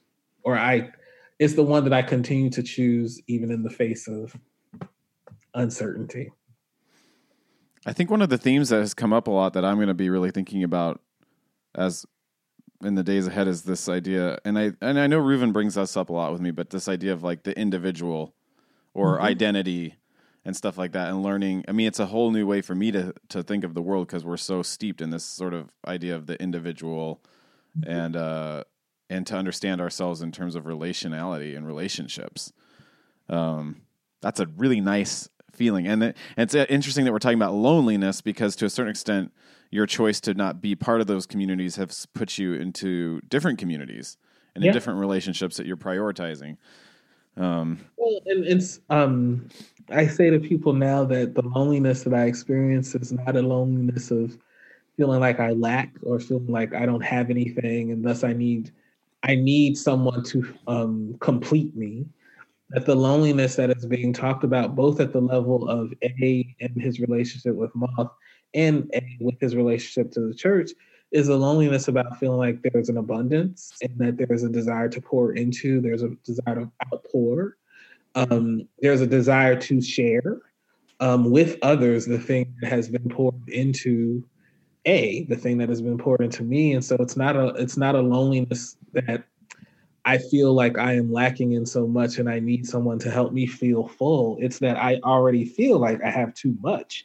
And it is like a radical waste to like waste it all on me. Like I want to waste it on my favorite sermonizer, Lanice Pinkard, talks about the extravagant love of the God figure. And I think of it as like an extravagant, or a desire to be extravagant in love, the desire to be extravagant in care, that it's a different register for even understanding what loneliness is. It's the loneliness that desires a social world, because the social world can be more full between the ones who are constituting it together, as opposed to I don't have anything and you don't have anything, so let's not have anything together. Let's not have anything together. I'm just reading your words back to you, Ashan, but it reminds me of this other part from the beginning of the Lonely Letters. You said, these feelings of severance, abandonment, of being left behind come and are felt deeply in nonlinear fashion. They are not given to progressive temporal measures. Rather, they are experienced repetitiously in cycles and fits and starts. Can one consider loneliness to not just be, or to not primarily be, an experience of the individual, but of a social world? What happens when Black queerness is what one experiences as connecting to others, but living such a life is what creates or occasions the distancing metaphorically and materially felt from family, friends, and religious communities. It gives me so much to think about. I mean, it's trying to honor Black queer practice as a form of relation means that everybody ain't gonna fuck with you. And once I became okay with that, it's never not disappointing and it's never not heartbreaking when it's another person who begins to exclude you. It's never not heartbreaking, but you recognize that it is a part of the normative world and its operation that people will do the kinds of exclusionary practices, because if they don't, then they will have to be radically transformed themselves. And you don't want to be transformed because we wonder, who will I be if I transform into some other kind of thing? And it's like, well, you would be the thing that we were being when we were making the world together. This is what I think about the church. Like, the Black Pentecostal Church would be the thing that it was being when it was not practicing this exclusive and intentional sort of removal of Black queer people.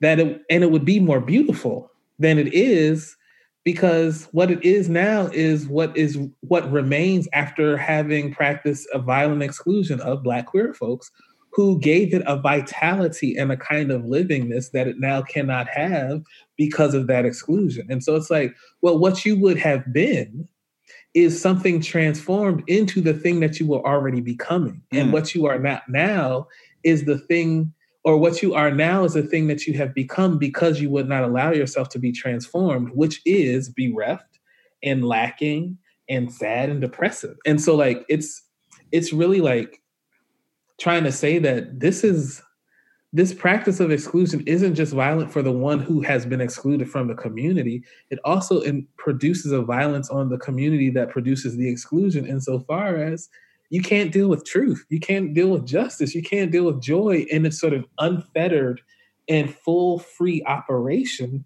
because you're afraid you're going to be changed. We should all be changed constantly and ongoingly. And it's sad to me that we constantly relinquish our own capacities for change with the hopes of like being normal, even though like there is no such thing as normal.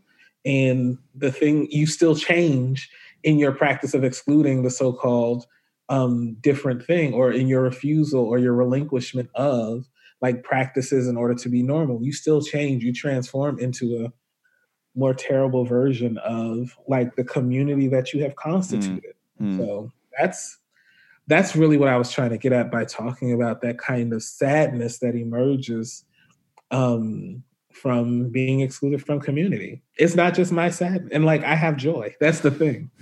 I have real joy. And joy that has emerged through community with other folks that have also made the decision, we're going to practice a different kind of relationality that is based or predicated upon honesty and vulnerability and openness, even in the face of a world that thinks honesty, vulnerability, and openness are the things to target for violence. That's what we're doing. And it's not a safe life, but it's a joyful life. And I'd rather have joy. I'm queer, and we were recently kind of had an experience of being like excluded and asked to leave a church situation and asked to leave leadership because of that. And I would say that out of that, it's this confusing thing, because you don't want to say it's that exclusion that has caused or has given a reason for some joy, but it has kind of forced us into a certain way of relating and a practice of living and a practice of resistance that has allowed probably more joy and more meaning in our spirituality that didn't exist without that. And yet it's also this act of violence. Yeah. So in hearing your words, I really can relate to that, and it's resonating. I think one of the things I really, first of all, sorry that you both experience that kind of exclusion. I think it's again, But we kind of it's heartbreaking every time it happens. Even when you can't anticipate it, even when you know it will happen, it's still heartbreaking. And I think the ethical choice is still to make the choice that you made. Not to expose yourself to unnecessary or undue violence, but the choice to say, I want to live with a certain kind of integrity. And one of the things I appreciate about my upbringing is that they taught me that you can have joy and sorrow. And so it's not that the occasion of being excluded is what produces the joy. It's that joy is a resource that isn't created, thus not destroyed by the occasion through which it emerges. And so you can have joy in the fact that you find community with others even after having been excluded, even while experiencing the sorrow of being excluded. And that there's something very loving and beautiful about the fact that joy cannot be created or destroyed by the occasion, such that you can have joy even at the moment of your being excluded from community. That's actually, for me, what makes the joy so deeply felt, but also what makes the human experience so deeply complex and terrible. It's because we can still experience joy. We're not transformed into like unfeeling things just because we have terrible experiences in these communities. Like we still feel joy, we still love, we still feel pleasure, we still desire to be in community with other folks. That's what makes it so deeply felt, and that's what makes it so difficult. And I think that's why we have to honor the fact that joy is still possible, is because we still experience our creaturely existence. And in order to honor that, we have to honor the fact that it's deeply complex and it's never, never simple. And always, always, always heartbreaking whenever these practices of exclusion emerge, because they don't have to. Mm-hmm. Yeah, I remember my therapist once told me that like you are kind of, think of yourself as kind of like like your life, your consciousness as like a river, and that nothing cannot be taken from it and nothing cannot be added to it, but you have to live with the fact that you are like, it's gonna, like everything's in there, the debris, the stones, the kind of the fish. And yeah, sometimes I feel like that's how I feel, like a river. Is there. Ashan, how if you don't like have sort of, I don't know what word to use, like the power or the mechanism of the church behind you, so to speak, like what is, have you found sort of solidarity or community in academia, or like what are the spaces you are finding that encouragement or support? Or do you smile at that or laugh at that? I found community otherwise. Mm-hmm. And I mean, some of the community is with folks who are academics and some of the community is with folks who ain't. A lot of my friends who I talk to all the time are folks who don't have doctorates. Some have masters, some don't. And the people who I'm in community with, all of them are kind. And all of them are deeply caring. All of them are empathetic. All of them are try to live honestly and try to live a just and compassionate life. That's my community. It's not a community that is produced through a kind of profession. It can't be. I remember going to seminary and being really, really disenchanted because I thought, oh, we're all here to wrestle with biblical text and, really, really hope for, a more just and caring way to think about things like gender and sexuality. And I was very naive because I thought that a lot of my colleagues were also there to wrestle with biblical text and to think more justly about gender and sexuality. And I found out very quickly that a lot of my colleagues in seminary were there because it was a credentialing office through which they could become clergy for congregations. And that it was about doing as little work as possible to get the credentials and to not allow for the things that you have to learn in class, in quotes, to radically transform who you are in order to be more just and loving with your congregation. I was naive. I didn't think that that was possible. I thought everyone was there to like learn for transformation. And I think that's true of academia. I think that's true. I'm in this this private group on Facebook, and people were talking about reading books. And this one person was talking about, putting certain books in certain places in the apartment so that when the girl comes over, she can see this book and think that he's smart. And so he thinks he's smart. It could be like a way towards sex. And I'm like, these books that you just named are like books about literally transforming your relationship to yourself and to other people. And unfortunately, I think that so much of the ways we actually normatively engage one another and the ways that we think about our relationships are through, how can I use this as an object through which to get something like sex from you? Or how can this become an exchange? Not predicated upon like actual care, not predicated on learning or being in community, but how can I use this transactionally to get something from you? And it was deeply disappointing to find out that that exists in seminary, that exists in academia, that exists in Facebook groups, and it's because we think of ourselves, one, as individuals, and two, it's because we don't actually cherish the fact that we are creatures in the world with other folks who have to actually be in community with one another in ways that are full of justice and equity. And so for me, it could not be that I turn to a specific professionalized community in order to find community. It would have to be that my community would be constituted by a whole bunch of misfits and riffraffs and people that don't fit. And that it's only because we don't fit, we only don't fit because there's a normative world that says that we all must fit. It's our refusal of fitting and it's our inability to fit that made us find each other.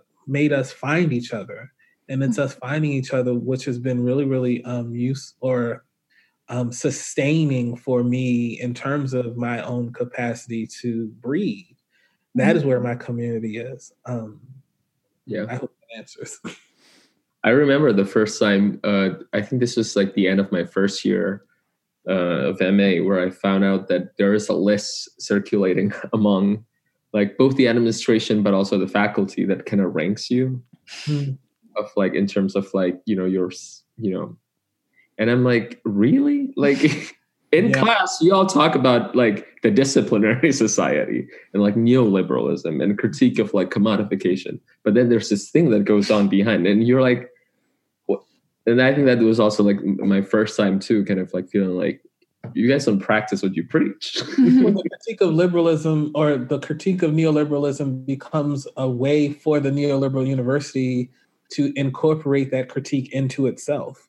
Or like, it's like the critique of misogyny and the critique of sexism becomes the occasion for people to perform a certain kind of, for cisgender men to practice public performances of feminist sort of politics, but only in the service of engaging non-feminist practices with other kinds of people. It's like, I'm going to say the language, I'm going to use the words because I'm trying to convince you to have sex with me. I'm not going to think about the language and the words as having an effect on who I am and who I'm supposed to be in the world. I just, I gave a talk in February and the first words were, do you even believe me? And it was about the ways we transform like theory or the ways we transform people's lives into theory in order for it to not have an effect on our life. And in order to remove the actual, the piece is called Black Queer Grief, and one day I'll publish it if I ever finish the actual essay version. But it's like, yeah, we don't talk about queer theory just because it's fun and something to put on a CV. one of the reasons we talk about this shit is because it's supposed to have an effect on you and me and what we think about relation. And your continued refusal of having it affect the way you think about yourself in the world, or your continued abstraction or the continued transformation of it into an abstraction of thought, is itself violent. And that is like that's the thing that we're constantly confronting. And it's the thing that is so deeply heartbreaking, is that people will read the lonely letters and still somehow come away with this like, well, I'm a straight man or I'm a straight woman. And I'm like, okay, but like, what does that even mean? I won't talk about it. There's a movie that I really love, and it's about queerness. And like the filmmaker, every interview that the filmmaker gave was about how he's the straight man. And I'm like, it doesn't make sense for the film that you made for you to continue to make this claim, because the film is about the problem of those categories. And yet you want to, in your interviews, every time announce to the public, I'm a straight man. And it's like, so what's the point of the movie then? Because so all that to say that the problem of sort of transforming things into abstractions and the refusal of transformation is not just something that happens in academia. It's not just something that happens in seminary. It's something that we are all sort of encouraged to do in the normative world. And so really trying to wrestle over and really sort of shift our imaginations and shift our epistemologies is heavy and difficult work. And it ain't easy, and people don't want to do it. What you don't want to say what movie it is? No. Okay. That's probably wise. You already know what movie it is. So what you were saying though, listening. What you were saying though also reminded me that Reuven is at my house and judging my books.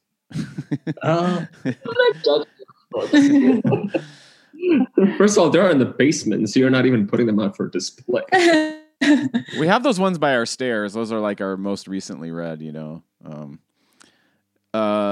Man, this conversation is everything I would want this podcast to be about. You know, it's just so good. And Ashawn, like one of the things that has been sort of a point of conversation, I guess I wouldn't even say tension, is the length of our podcasts, because they're usually about 2 hours. And then in the early days when we started, because we've been doing this for almost 2 years now, people were like, it's too long, you know, and we're like, it's not long enough.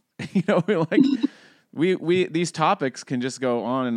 And so I'm so grateful that just in terms of your spirit, we talk a little bit about personality tests, but I'm an INFP. It sounds like you're an INTP. Okay. Macy thinks they're an INFP, but is sometimes unsure. I feel like I am an ENFP. Yeah. COVID has exposed my extroverted need.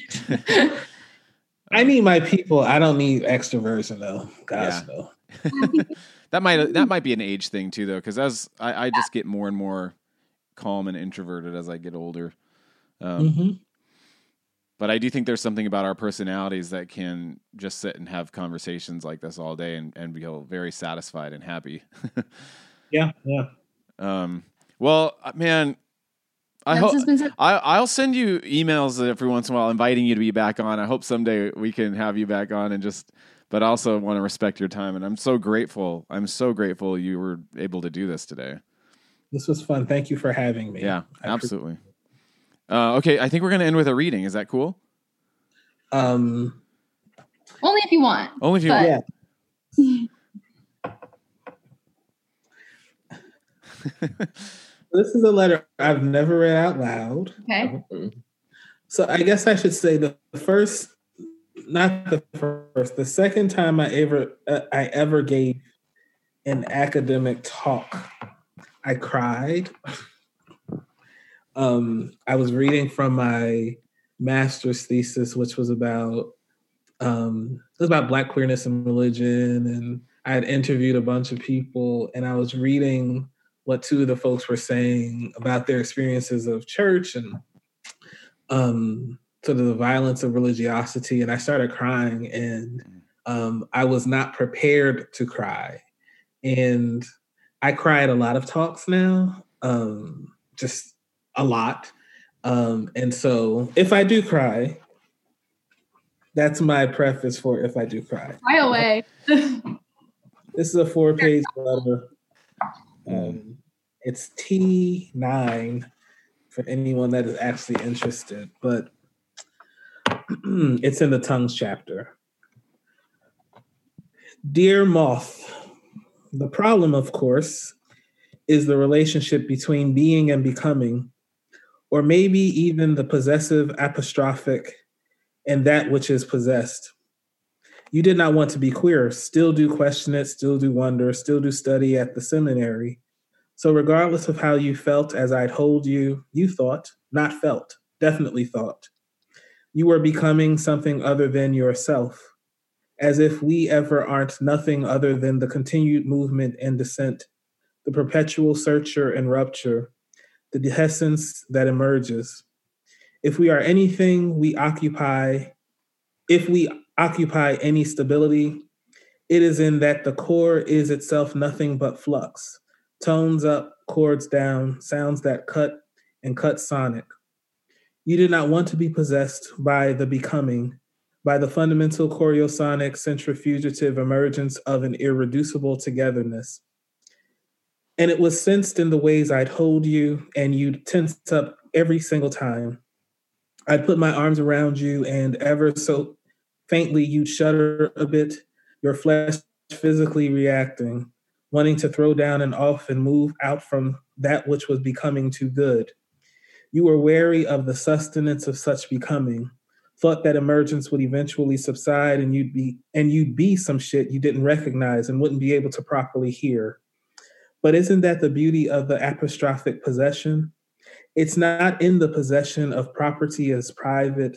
That's a kind of settler colonial logic that is always also violent. What I'm thinking here is the way that possession and plurality against singularity tether to one another. One could, of course, say the shoes that belong to Betty, or one could say Betty's shoes. There's this wonderful little group of short stories by Faulkner titled Go Down Moses, and I was impressed and totally into this one character who is referenced as Tomies Turl. In the story, he is enslaved but on the run, running, yet again, in almost a dance of game and play with those who enslaved him, toward the woman he loved. He was Tomies' child, Tomies' beautiful, beautiful child. And I had a colleague who once at a conference panel argued that to be Tomies Turl was to be a fundamental problem. Of course, I don't think Tomies Turl thought of himself that way. He likely looked at his movement as exuberant, as ecstatic, against individuals and institutions that attempted to rob him of that possibility. On the panel, my colleague argued that because of the status of the woman law during enslavement, that Tomies Turl highlighted a more general sort of irreducible dispossession of Black folks, that he made very real the fact that Black people are melancholy and abject because we couldn't at that time, and still can't today, possess children, property, whatever. Tomie could never claim that which she bore, and this inability was the disarticulation of motherhood or some shit. Tomie's only relation to Turl would be through negation and Turl by dispossession, or so the argument went. And there were, unfortunately, a lot of affirmative nods to such declarations. Let's just say I never really liked that theory, and I think people misread Du Bois much too much. Folks sort of skip over the fact that his explication of the strange experience of being a problem came after he said that the question, how does it feel to be a problem, was unasked of him, was an indirectness put to him. Even the asking was a sort of refusal to ask. Or you might say the question showed up with its own dispossessive force. He says, of course, quote, "Between me and the other world, there is ever an unasked question, unasked by some through feelings of delicacy, by others through the difficulty of rightly framing it. All nevertheless flutter around it. They approach me in a half-hesitant sort of way, eye me curiously or compassionately, and then, instead of saying directly, how does it feel to be a problem, they say, I know an excellent colored man in my town, or I fought at Mechanicsville, or do not these Southern outrages make your blood spoil, end quote.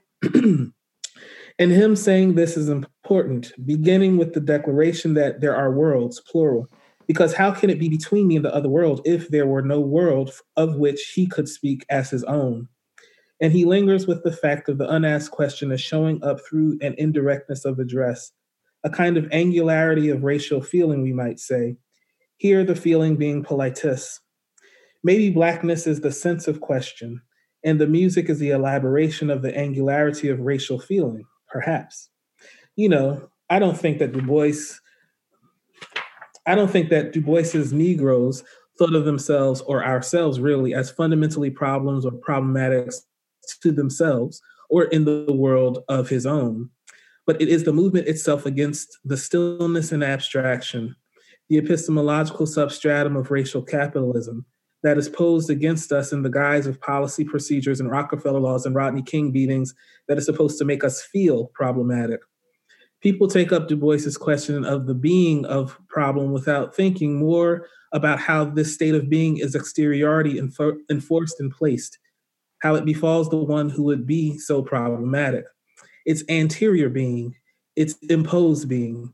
It ain't then Black being at all. If a problem, it is only so because the other world that produces the unasked question.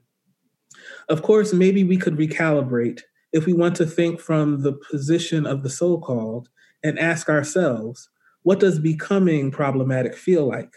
I think that's a bit closer to what you and I were doing. And I think Faulkner was smarter than to posit Tomies Turl as some sort of being rather than a fundamental becoming. The difference between what my friend Autumn thinks as progress versus process, where becoming is certain procession. And I think we can know this because the story starts with Tomies Turl moving and running and escaping. He was reaching for something, loving for something, creating a path, constituting as a way of life. Maybe possession by one like Tomie critiques the notion of the ways in which folks try to own their children as possession itself. It's not that Turl does not bear relation to or have an intimacy with Tomie. Rather, when constituted, rather than constituting as Tomies Turl, the only thing he could do was run, not from Tomie, but from the institution that would both name and misname him by notions of self-possession. His running for love was also and likewise a giving of himself away. When I wanted to have becoming with you, when I held you, though you learned to suppress or regulate it as much as possible, there was something you had to fight, some exterior, some way of being that befell and continues to befall. And I felt it too, when you told me, fought it, didn't want it though I desired it. I shuddered too, winced too. It's not that I don't understand, I understand too much. We might call it theology or religion or history or ethics, wanting to be loved by your family and mine. We have both been indoctrinated in a world, in language, and thus a xenololic utterance of settler possession and displacement and portability of concepts, and in the idealization of the individual, one who owns and possesses oneself most fully, the ability to control oneself and the many things around us. I think your shudder was twofold. You loved my arms and warmth, but when that yielding to such feeling would also mean throwing off the ruse that you'd gotten used to telling people, that you didn't need anyone, that you were cool with being single, that you didn't want love. Me would of necessity become we. And it happened ever so wonderfully, and for a long time, we worked. I think Faulkner is a quintessential Southern writer, and I don't think Tomies Turl ever spoke, but I've been thinking a lot about Southern accents and the North's positing of itself as cosmopolitan. By now, we're both well acquainted with that one particular former US president, how he was cast in the media as inept and stupid, and this by way of his voice, by the accent he utilized when he spoke. This happens as much in audio-visual reproductions as well as in text and transcripts of speech. And I find the latter, the transcribed word from spoken to written, intriguing, not because he didn't often say "em" instead of "them." He indeed did all of the time, and we both heard it. But it is curious to me because other folks who have likewise served as president or other positions of power and authority have not been transcribed with such speech text. It's as if the media wanted to show this is but another way to know that this guy is stupid. Do we even give attention to how accents are racially and class coded ideas? I wish that M wasn't used to index some purported inherent inability to grasp knowledge.